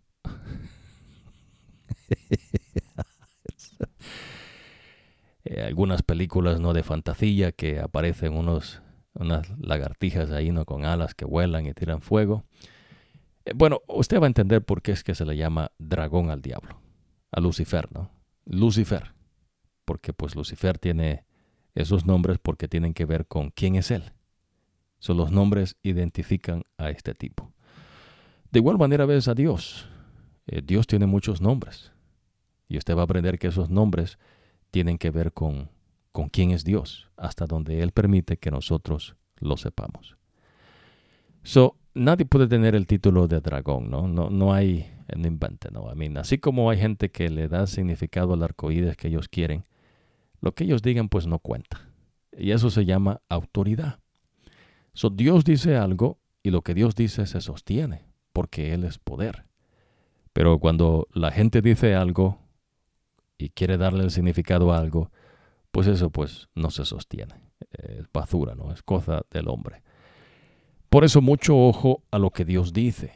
Es porque con Dios no hay vuelta de hoja. Dios es cosa seria. Dios no cambia. Dios no muda. Dios no se equivoca. Dios es perfecto. Es más, Dios es más de lo que usted en su media neurona se imagina. Pero en la infinita misericordia, pues Dios es así, misericordioso con nosotros. Dios va a bendecir a las familias de la tierra por medio de Abraham. A veces a Abraham se le da el título, ¿no?, dice el padre de las religiones, ¿no? Pues ¿cuál religiones, amigo? Dios no es religión, ¿no?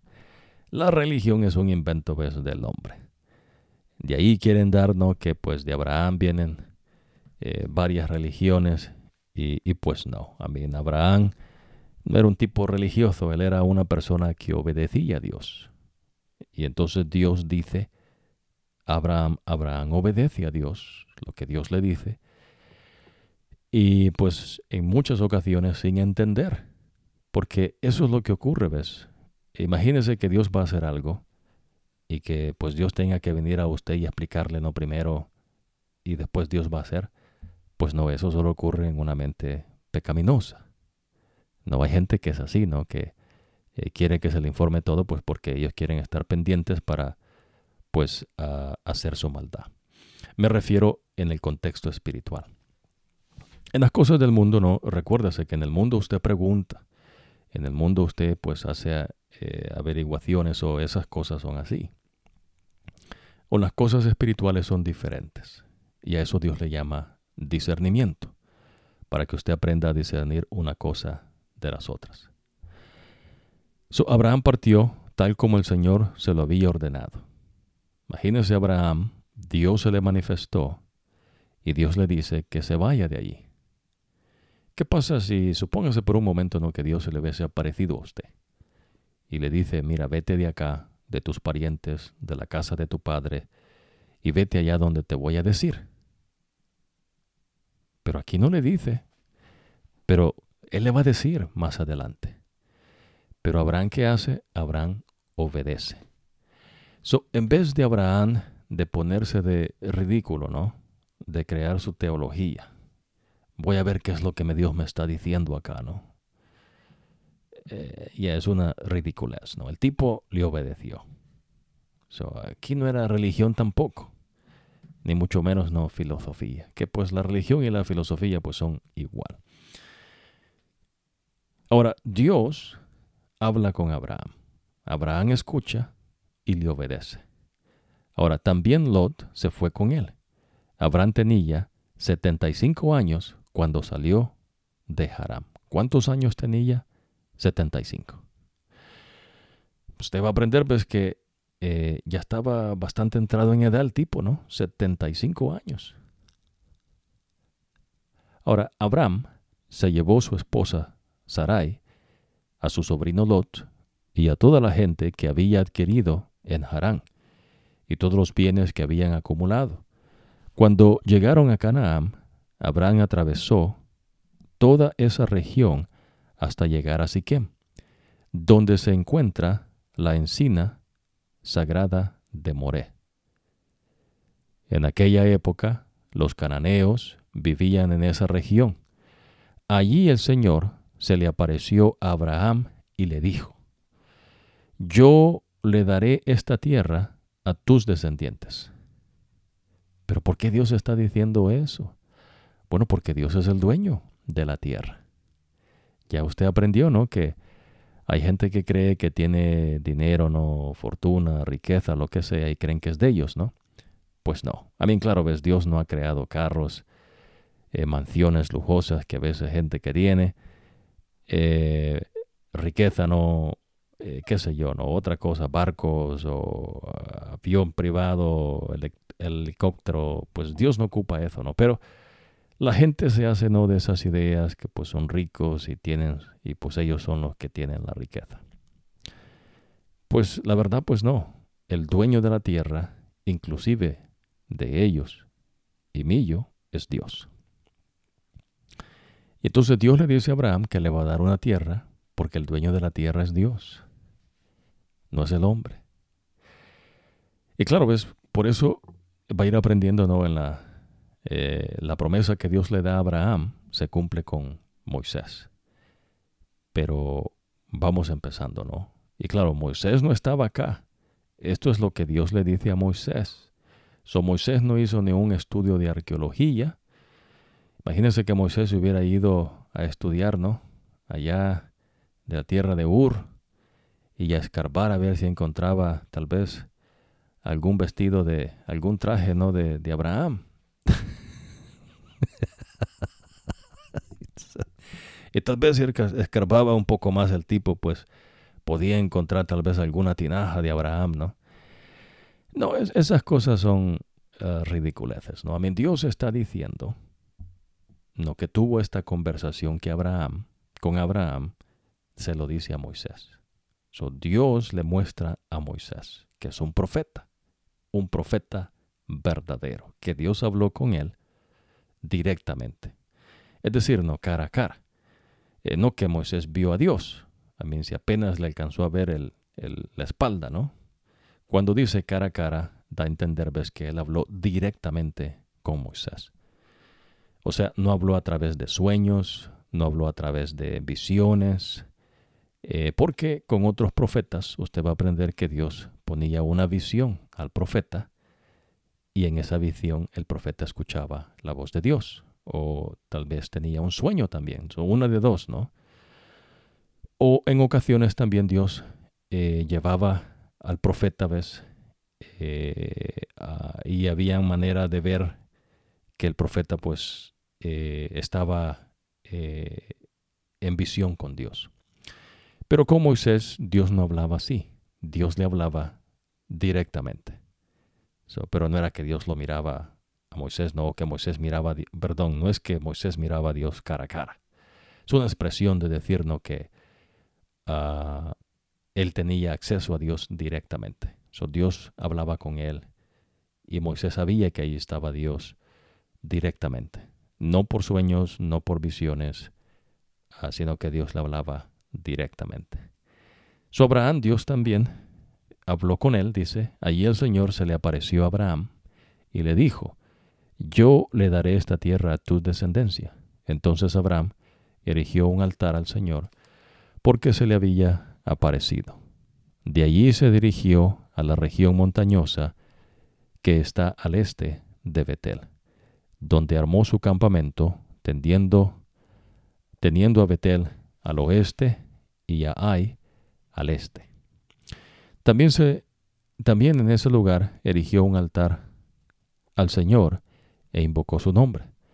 Después Abraham siguió su viaje por etapas hasta llegar a la región de Nehuet. En ese entonces hubo tanta hambre en aquella región que Abraham se fue a vivir a Egipto. Cuando estaba por entrar a Egipto, le dijo a su esposa Sarai: yo sé que eres una mujer muy hermosa. Estoy seguro de que en cuanto te vean los egipcios, dirán: es su esposa. Entonces a mí me matarán, pero a ti te dejarán con vida.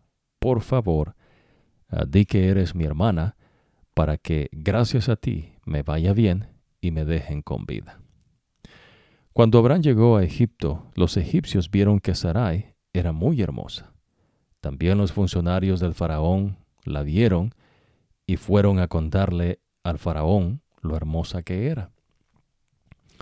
Entonces la llevaron al palacio real. Gracias a ella, trataron muy bien a Abraham. Le dieron ovejas, vacas, esclavos y esclavas, asnos y asnas y camellos. ¿Se acuerdan que durante la Torre de Babel ya pues habían hombres que habían esclavizado a otros? La esclavitud viene desde tiempo atrás, pero ya usted va a aprender qué es la esclavitud, ¿no? A veces hay gente, ¿no?, que quiere explicarle, estudiando ellos dicen, ¿no? Pero Dios enseña qué es la esclavitud. Ya habían esclavos en ese tiempo, ya desde que el hombre pecó, ¿no? Se ha esclavizado pueblos, otros pueblos, naciones, y pues Dios detesta, ¿no?, eso, porque pues Él es el único que señorea sobre todo ser inteligente. Pero en fin, esclavos, asnos y asnas y camellos.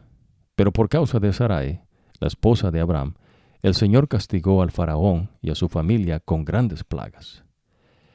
Y fíjese, esto es antes de las plagas que que Dios traería a través de Moisés. Entonces el faraón llamó a Abraham y le dijo: ¿qué me has hecho? ¿Por qué me dijiste que no era tu esposa? Perdón, ¿por qué no me dijiste que era tu esposa? ¿Por qué dijiste que era tu hermana? Yo pude haberle tomado por esposa. Anda, toma a tu esposa y vete. Y el faraón ordenó a sus hombres que expulsaran a Abraham, a su esposa, junto con todos sus bienes. Abraham salió de Egipto con su esposa, con Lot y con todos sus bienes, en dirección a la región de Nehuet. Abraham se había hecho muy rico. La riqueza en ese tiempo estaba medida en ganado, plata y oro. Desde el Nehuet, Abraham regresó por etapas hasta Betel, es decir, hasta el lugar donde había acampado al principio, entre Betel y Ai. En ese lugar había erigido antes un altar, y allí invocó a Abraham el nombre del Señor. También Lot, que iba acompañando a Abraham, tenía rebaños, ganado y tiendas de campaña. La región donde estaban no daba abasto para mantener a los dos, porque tenían demasiado como para vivir juntos. Por eso comenzaron las fricciones entre los pastores de los rebaños de Abraham y los que cuidaban los ganados de Lot. Además, los cananeos y los fereceos también habitaban allí en aquel tiempo. Ahora, inteligentemente usted entiende qué está pasando acá, ¿no? Por eso mencionamos, ¿no?, que pues se ocupa la inteligencia, ¿no? Y Dios abre la mente. Es solo así. Dios abre la mente. Pero va a entender esto acá, ¿no? ¿Qué es el problema aquí? El problema es que el espacio no sostenía a ambos. ¿Se entiende? Y cuando eso ocurre, entonces, ¿qué estaba pasando acá? Empezaron a haber fricciones.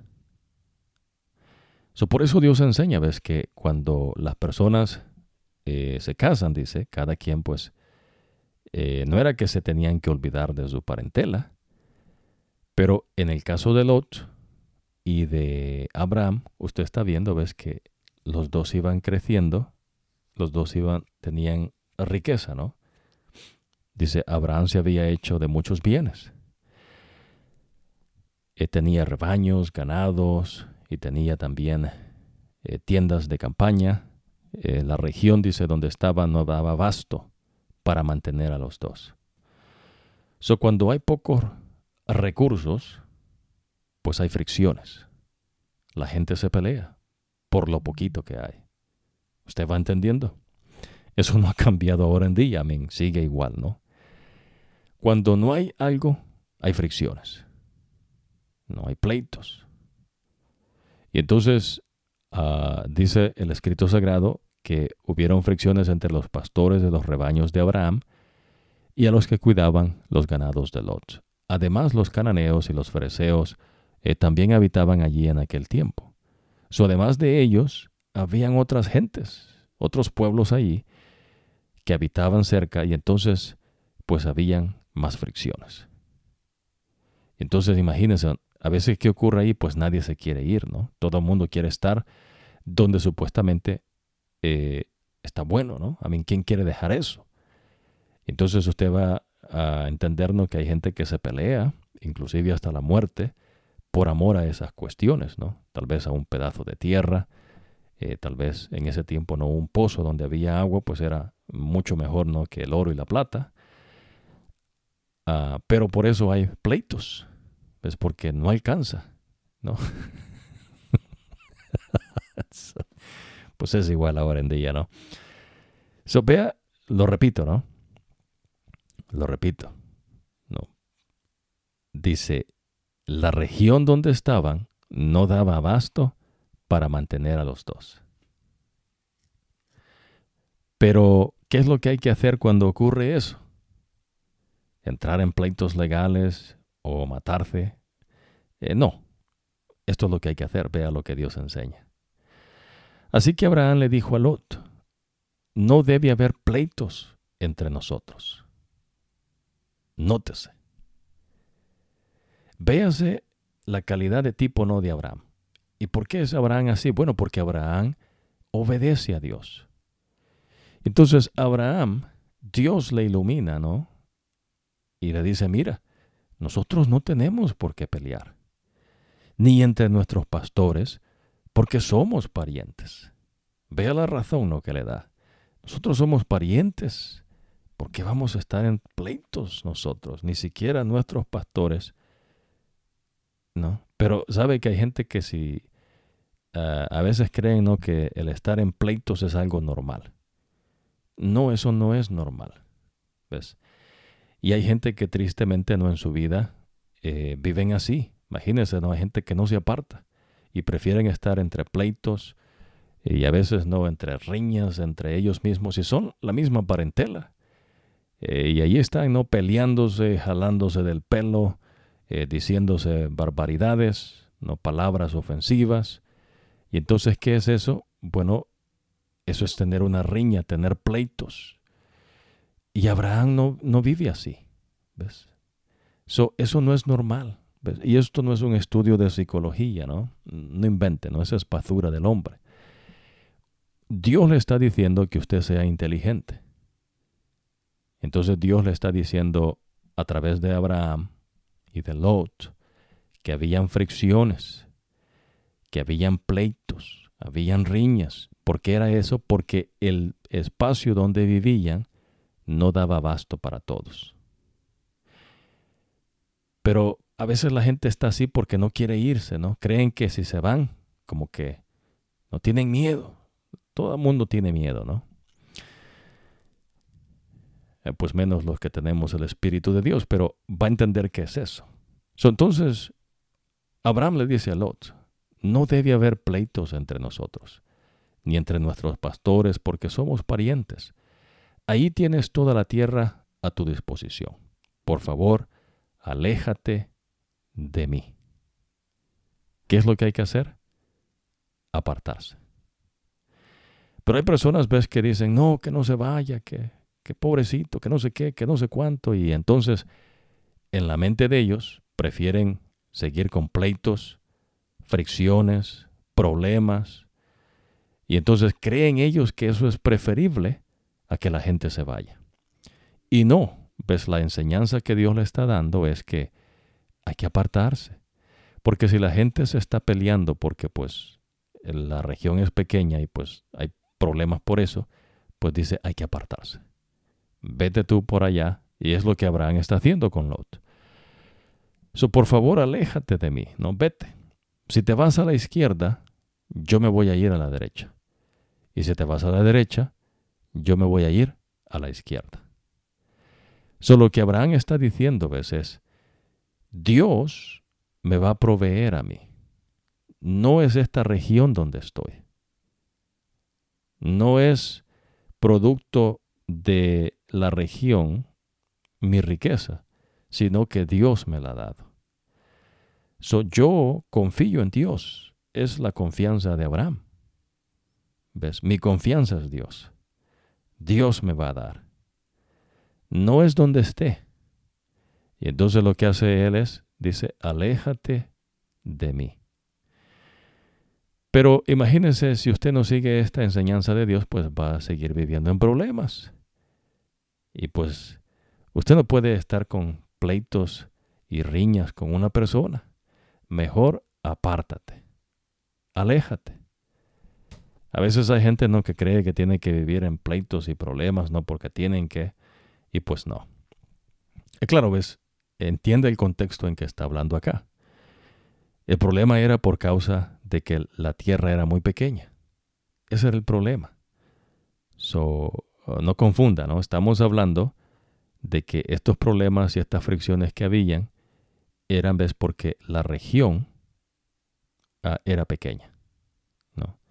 No daba abasto. ¿Qué pasa cuando ocurren esas cosas así? Pues lo mejor es que la gente que se aparte. Pero en verdad, ¿ves? Ya usted va a aprender que inclusive Dios le da permiso, ¿ves? En el matrimonio, ¿ves?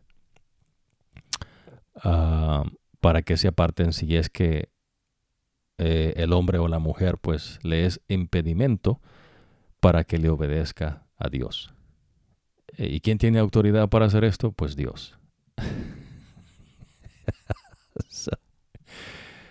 Ahora, Lot levantó la vista y observó que todo el valle del Jordán hasta Zoar era una tierra de regadío, como el jardín del Señor o como la tierra de Egipto. El jardín del Señor, ¿no? Así era antes de que el Señor destruyera a Sodoma y a Gomorra. La zona que estaba divisando Lot era donde estaba Sodoma y Gomorra. Entonces Lot escogió para sí todo el valle del Jordán y partió hacia el oriente. Fue así como Abraham y Lot se separaron. Abraham se quedó a vivir en la tierra de Canaán, mientras que Lot se fue a vivir entre las ciudades del valle, estableciendo su campamento cerca de la ciudad de Sodoma. Los habitantes de Sodoma eran malvados y cometían muy graves pecados contra el Señor. Ok. Ya usted va entendiendo, ¿no?, que cuando la gente se aparta de Dios, se hacen malvados. Pero ellos, ves, dicen que son buenos. Ya, pues buenos para nada, ¿no? Pero son malvados y cometen grandes pecados contra el Señor. Pero en las costumbres de estos pueblos, pues para ellos es normal lo que hacen porque pues así son ellos, ¿no? Es decir, sin el Señor. Pero lo que ellos hacen es un pecado para Dios.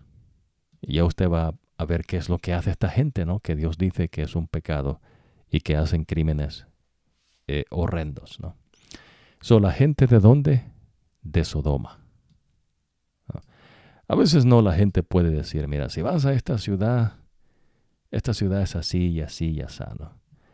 Ahora en día es igual, ¿no? Digamos, si usted va a un país y dentro de ese país hay varias ciudades, ¿no?, pueblos, y usted dice, no, la gente de ese pueblo o la gente de allá, y entonces a veces no hay gente que dice, no, que no puedes tildar a todo mundo.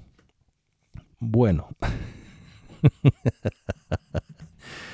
bueno, lo que ocurre es, ¿no?, que pues eventualmente, pues si la gente se queda a vivir en un lugar es porque es así como los otros, No.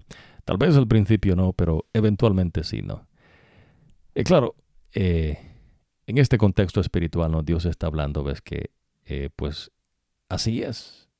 Le guste a usted o lo piense diferente, o crea, no, que no es así, pues así es. Lot se apartó, ¿ves? Ya Abraham, ya no habían pleitos. Imagine, Abraham no tenía que estar resolviendo pleitos ahí de todo mundo. Porque la gente a veces cree, ves, que pues hay que estar en pleitos, hay que estar en problemas. Y pues no, eso es lo que Dios enseña. Mire, aléjese, apártese, váyase para otro lado. Lo que a usted le tiene que importar es que usted esté con Dios, no que usted le obedezca a Dios. Porque si usted le es fiel a Dios, porque acuérdese, cuando Dios nos pide algo, lo que nosotros podemos hacer, cuando usted lo hace, es que usted está depositando su confianza en Dios. Y las cosas que usted no puede hacer, esas las hará Dios por usted. ¿No? En el caso acá, pues Abraham ya no tenía que estar resolviendo pleitos, ¿no? La gente se aparta, ¿no?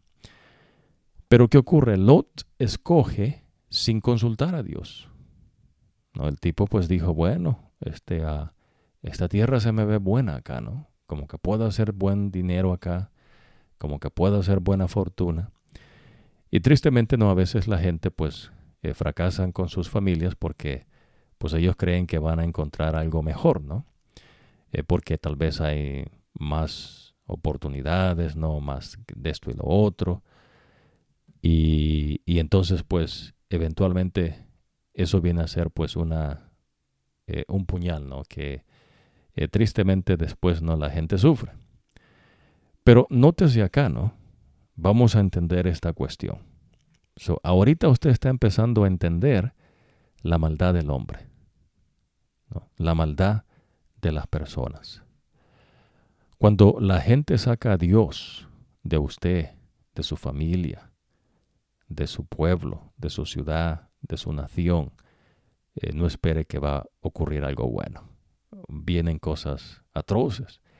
Y de eso es testimonio lo que Moisés nos dice, que Dios le dijo que ocurría en ese tiempo, ya inclusive en el hombre. Bueno, eso ocurrió también antes del diluvio. Ya usted aprendió, ves, que la gente era malvada y cometía crímenes horrendos. Ahora, ¿quién dice que eso es malo? Dice Dios. ¿Por qué? Porque Dios es bueno. ¿Quién es el que determina qué es bueno y malo? Dios. ¿Será que el hombre puede decir que es bueno y malo? Pues no, a mí no invente. El único que es bueno puede decir que es malo. ¿Se entiende? Esa es cuestión de inteligencia. Si usted es malo, ¿qué va a saber usted que es bueno? Bueno, quiera Dios, no, que usted aprenda esta enseñanza de nuestro Dios. Abraham tenía pleitos, riñas, dificultades. Entonces, el problema era que la región no daba abasto para ambos. Y entonces, ¿qué es la solución que plantea Abraham? Pues que se aleje Lot de él. Le usé dos palabras, ¿no?, que se usan normalmente ahora en día, pero en verdad no para que usted lo entienda, pero no es eso, no es simplemente, vamos a ver qué es lo que ocurre acá. La inteligencia le dice, bueno, es que la tierra no basta para todos. Bueno, entonces, ¿te vas tú para la derecha o a la izquierda, ¿no? Si tú te vas a la derecha, yo me voy a la izquierda. Si tú te vas a la izquierda, yo me voy a la derecha. Pero hay que apartarnos, ¿no? Aléjate de mí. No tenemos que estar en pleitos. Eso es mucha sabiduría, ¿no? Y esa sabiduría es de Dios. Ahora, pero Lot no consultó a Dios. El tipo solo vio la mejora de él, ¿no? Me va a ir bien en este lugar. Y entonces, a veces así ocurre, ¿no? Ahora, después de que Lot se apartó de Abraham, el Señor le dijo a Abraham, levanta la vista desde el lugar donde estás y mira hacia el norte y hacia el sur, hacia el este y hacia el oeste. Yo te daré a ti y a tu descendencia para siempre toda la tierra que abarca tu mirada. Multiplicaré tu descendencia como el polvo de la tierra. Si alguien puede contar el polvo de la tierra, también podrá contar tus descendientes. Ahora, me gustaría que usted entendiese esto, ¿no? Imagínense por un momento, ¿no? Hay gente que cree que puede contar la descendencia de ellos, ¿no? No inventan, ¿no? Amén. Pero este es un pueblo solamente los hebreos. Y el Señor está diciendo que si alguien puede contar el polvo, no está diciendo que alguien pueda. Está diciendo nadie puede contar el polvo. No. Pero ya en una ocasión usted va a aprender algo ahí, ¿no? Yo traigo eso a colación, pero cuando estemos allá, la inteligencia, ves, Dios Espíritu Santo nos ha de guiar, pero se encuentra una verdad grande ahí, ¿no? Y tiene que ver con la autoridad. Pues todo tiene que ver con Dios, porque Él es autoridad. Pero entonces, Dios le dice, ¿no? Que si alguien pudiera contar el polvo de la tierra, ¿quién va a contar eso, no? Si alguien puede contar el polvo de la tierra, también podrá contar tus descendientes. Ve y recorre el país a lo largo y a lo ancho, porque a ti te lo daré. Entonces Abraham levantó su campamento y se fue a vivir cerca de Hebrón, junto al encinar de Manret. Allí erigió un altar al Señor.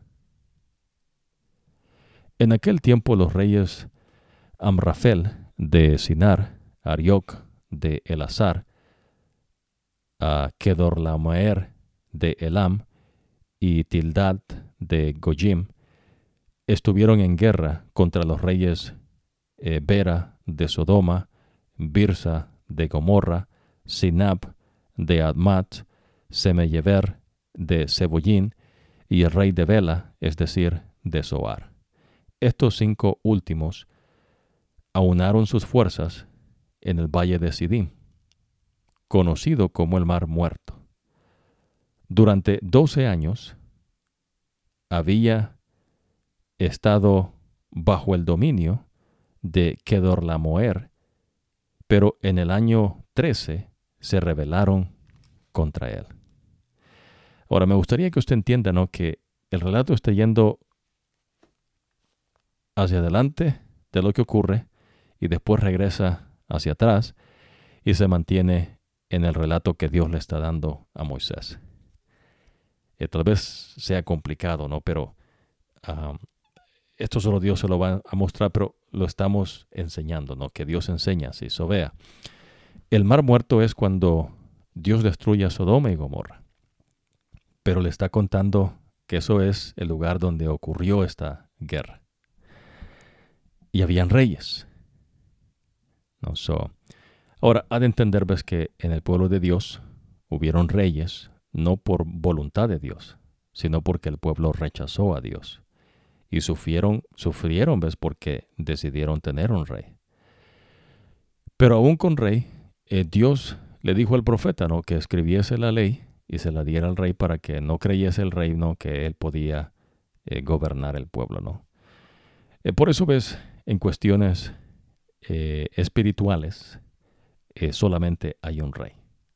Pero en el mundo, ves, por cuestión del pecado, los pueblos se levantaban, se unían y entonces empezaron a hacer sus reinados, etcétera, etcétera, ¿no? Ya usted va a ir aprendiendo poco a poco. El punto acá es que estos reyes se fueron a la guerra, pero al año siguiente, Kedorlaomer y los reyes que estaban con él salieron y derrotaron a los refaitas en la región de Astarot, a Carnaín. Luego derrotaron a los husitas en Ham, a los emitas en Sabe, Kiriatayín, y a los oreos en los montes del Seir, hasta el Parán, que está cerca del desierto. Al volver, llegaron hasta Enmispat, es decir, Cades, y conquistaron todo el territorio de los amalecitas y también el de los amorreos, que vivía en la región de Jaresón, Tamar.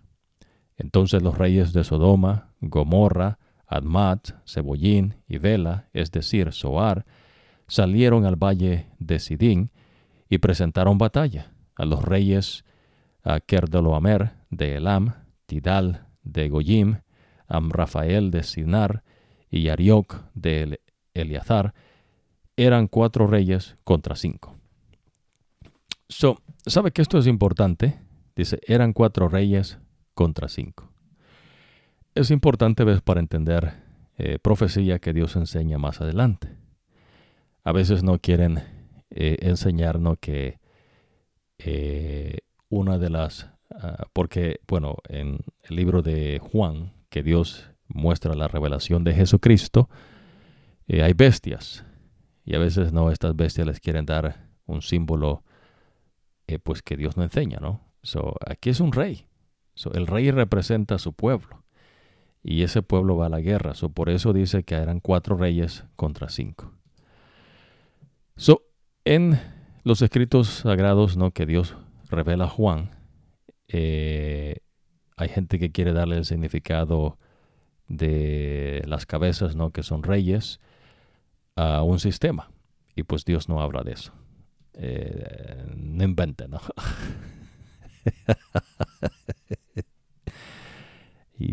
Pero a mí, yo sé por qué mencionan ellos eso, ¿no? Pero usted va a aprender por qué no es así. Ahora, eran 4 reyes contra 5. El valle de Sidim estaba lleno de pozos de asfalto, y cuando los reyes de Sodoma y Gomorra huyeron, se cayeron en ellos. Pero los demás lograron escapar hacia los montes. Los vencedores saquearon todos los bienes de Sodoma y de Gomorra, junto con los alimentos, y luego se retiraron. Y como Lot, el sobrino de Abraham, habitaba en Sodoma, también se lo llevaron a él, con todas sus posesiones. Ahora, aquí es donde yo le menciono, ¿no?, que aquí la enseñanza es que se aparten Lot y Abraham, pero no quiere decir que van a estar separados, es decir, ¿no?, que se van a olvidar de ellos. Pero el problema era que ya no había espacio, se apartaron. Y ahora resulta que Lot lo llevan cautivo, junto con su familia, porque pues usted aprendió que estos reyes de estos pueblos, que tenían reyes, no así el pueblo que Dios estaba estableciendo con Abraham, no habían reyes. El que hubiesen reyes en el pueblo de Israel no era la voluntad de Dios. Así como también en el principio, dice el Señor, no fue así que se le diera carta de divorcio a la pareja, ¿no? Pero entre los judíos, ellos hicieron eso, ¿ves?, pues porque se querían deshacer de sus esposas. Y Dios, que conoce y lee la intención y lee el corazón del hombre, pues a Dios no lo puede engañar. Dios sabía la maldad de ellos, y aunque aquí usted está aprendiendo, ves que Sodoma y Gomorra eran gente malvada. Cualquiera puede decirnos, bueno, pues por lo menos mataron a esta gente malvada. Pero el problema ahora era, ves, que se habían llevado a Lot, que era, ¿qué?, sobrino de Abraham. Ahora, uno de los que habían escapado le informó todo esto a Abraham, ¿no?, el hebreo, que estaba acampando junto al encinar de Manred, el amorreo. Manred era hermano de Escol y de Aner, y estos eran aliados de Abraham. En cuanto Abraham supo que su sobrino estaba cautivo, convocó a 318 hombres adiestrados que habían nacido en su casa. Ahora me gustaría que entienda esto, ¿no? ¿Por qué Abraham no fue a hacer una conversación con ellos, ¿no? ¿Por qué no hizo alguna diplomacia, ¿no?, como ahora se enseña? Bueno, va a ir aprendiendo eso, ¿no?, poco a poco, pero recuérdese, estas son cosas espirituales. Abraham era un tipo, ves, que obedecía a Dios. Abraham no era un rey. Abraham era un siervo de Dios. Jesús, que es Jehová, se le había revelado, presentado a él, y entonces Abraham obedecía a Jehová, que es Jesús. Ahora, lo que él hace es adiestra hombres, convocó a 318 18 hombres adiestrados que habían nacido en su casa, y persiguió a los invasores hasta Dan. Durante la noche, Abraham y sus siervos desplegaron sus fuerzas y los derrotaron, persiguiéndolos hasta Obá, que era o que estaba al norte de Damasco. Así recuperó todos los bienes y también rescató a su sobrino Lot, junto con sus posesiones, las mujeres y las demás gente. ¿Qué fue a hacer Abraham? A libertar a su parentela. Pero y que a veces la gente no que se pelea con sus parientes. Bueno, ya por eso ves, para no llegar a esos extremos, inteligentemente Abraham le dice, mira, aléjate de mí. No es bueno que estemos peleando. Vamos a mantener la paz. No quiero que nos apartemos enojados. Vete tú ahorita.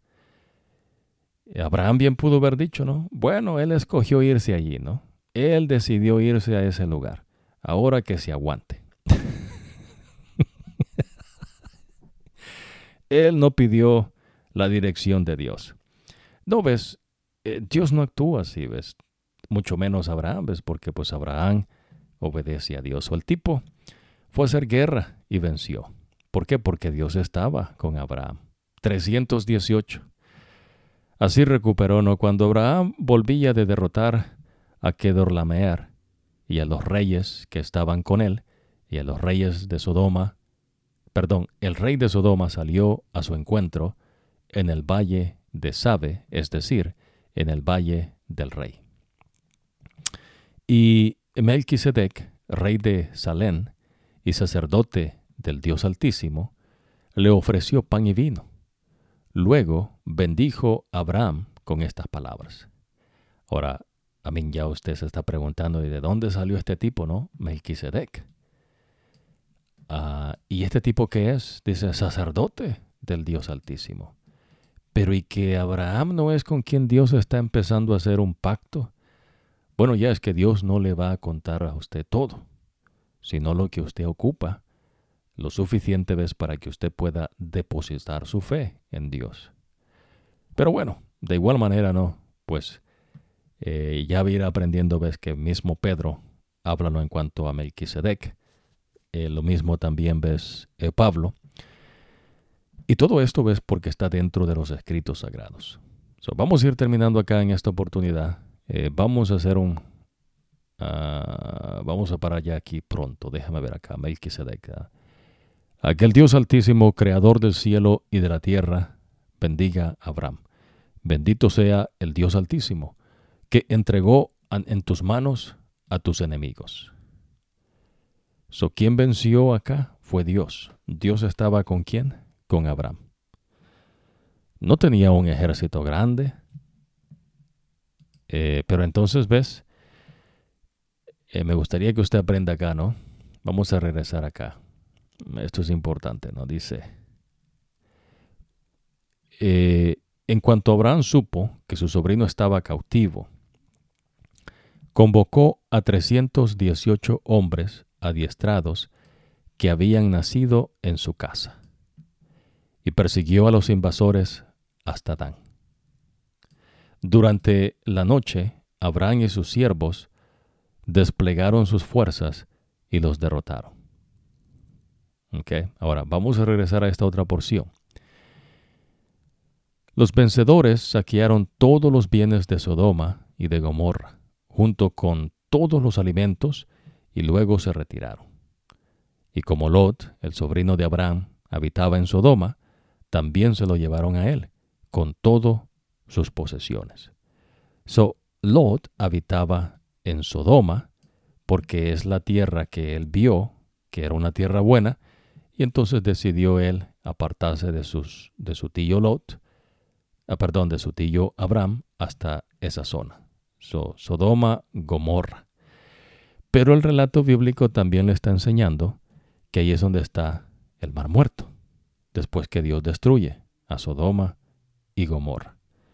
¿Por qué ves? Porque pues ahí Dios destruye estas dos ciudades, pero en la ciudad que vivía Lot era en la ciudad de Sodoma, cuando estos reyes tuvieron una guerra entre ellos. Estos reyes representaban a su pueblo. Así la cabeza, así el pueblo. Esta es una verdad. Por eso, en las revelaciones que Dios le da a Juan, las bestias que tienen varias cabezas, esas cabezas, ¿ves?, representan pueblos, es decir, así la cabeza, así el pueblo. La cabeza de Abraham es el verdadero Dios. Cuando Abraham sale a la guerra contra esta gente a libertar a su sobrino Lot, él escoge personas entrenadas, ¿ves?, entre ellos, para ir a libertar a su sobrino Lot.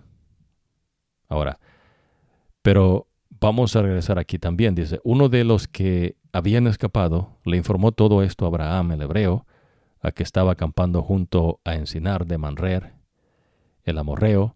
Manre era hermano de Escol y de Aner, y estos eran aliados de Abraham. Estos estaban junto con él, ¿no? Pero el relato bíblico no dice que estos fueron a la guerra con él. ¿Se entiende? Su relato bíblico dice que eran aliados. O sea, tenían paz, ¿no?, entre ellos. Eso es ser aliado en este contexto, ¿no? Tenían paz. No estaban en guerra, así como estaban estos reyes. Estos reyes no habían alianzas, no habían paz entre ellos. Y fueron a hacer guerra, ¿ves?, en contra de Sodoma y Gomorra. Son 4 reyes en contra de 5. Son 4 reyes contra 5. Hay mucho acá, ¿no? Pero bueno, vamos a ir finalizando en esta tarde. En la próxima ocasión continuamos con ello. Pero Abraham tenía, ¿ves?, alianza con estas personas, ¿no?, estos pueblos, pero a la guerra solamente fue él, ¿no? 318 hombres. Lo libertó. Ahora, he jurado por el Señor. Entonces Abraham le dio el diezmo de todo. ¿Qué es el diezmo? El rey de Sodoma le dijo a Abraham, dame las personas y quédate con los bienes. Pero Abraham le contestó, he jurado por el Señor, el Dios Altísimo, creador del cielo y de la tierra, que no tomaré nada de lo que es tuyo, ni siquiera un hilo, ni la correa de una sandalia. Así nunca podrás decir, yo hice rico a Abraham. No quiero nada para mí, salvo lo que mis hombres ya han comido. En cuanto a los hombres que me acompañaron, es decir, Aner, Escol y Manred, que tomen ellos su parte. ¿Ok? Por eso, en el contexto espiritual, usted tiene que ver el relato completo. No es capítulos ni versículos. Abraham escogió entre él, dice el relato bíblico antes, ¿no? Me gustaría que pusiese atención, ¿no? También habla de Sodoma y Gomorra, lo que ahora es el Mar Muerto, ¿no? Pero también lo está diciendo, ves, que ahora aparecen los tipos de Aner y Escol y Manred que tomaren ellos su parte. Eso es lo que quiere decir que ellos fueron junto con Abraham. Pero la victoria no es porque fueron ellos, sino porque Dios se la dio a Abraham, que es lo que está diciendo Melquisedec, que es rey de Salem. Este tipo es un rey, pero también es sacerdote del Dios Altísimo. Ya usted va a aprender un poquito más de él, ¿no?, más adelante. Melquisedec. Ahora, él bendice a Abraham, ¿no?, que el Dios Altísimo, creador del cielo y de la tierra, bendiga a Abraham. Bendito sea el Dios Altísimo, que entregó a tus enemigos en tus manos. Abraham dice, no quiero nada de ti, ¿no?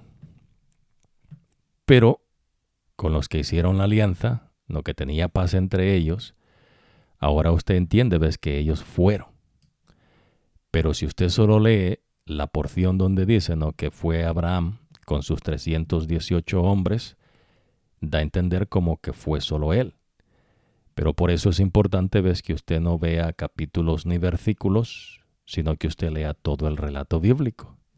Cuando usted termina de leer el relato bíblico, ahí claramente dice, ves, que estos tipos fueron con él a la guerra. De igual manera ocurre, ¿no?, en otras ocasiones que va a ir aprendiendo. Por eso la importancia, ¿no?, que usted se mantenga dentro del relato bíblico, o del relato, ¿no?, de los escritos sagrados. Abraham dice, ves, no quiero nada de ti.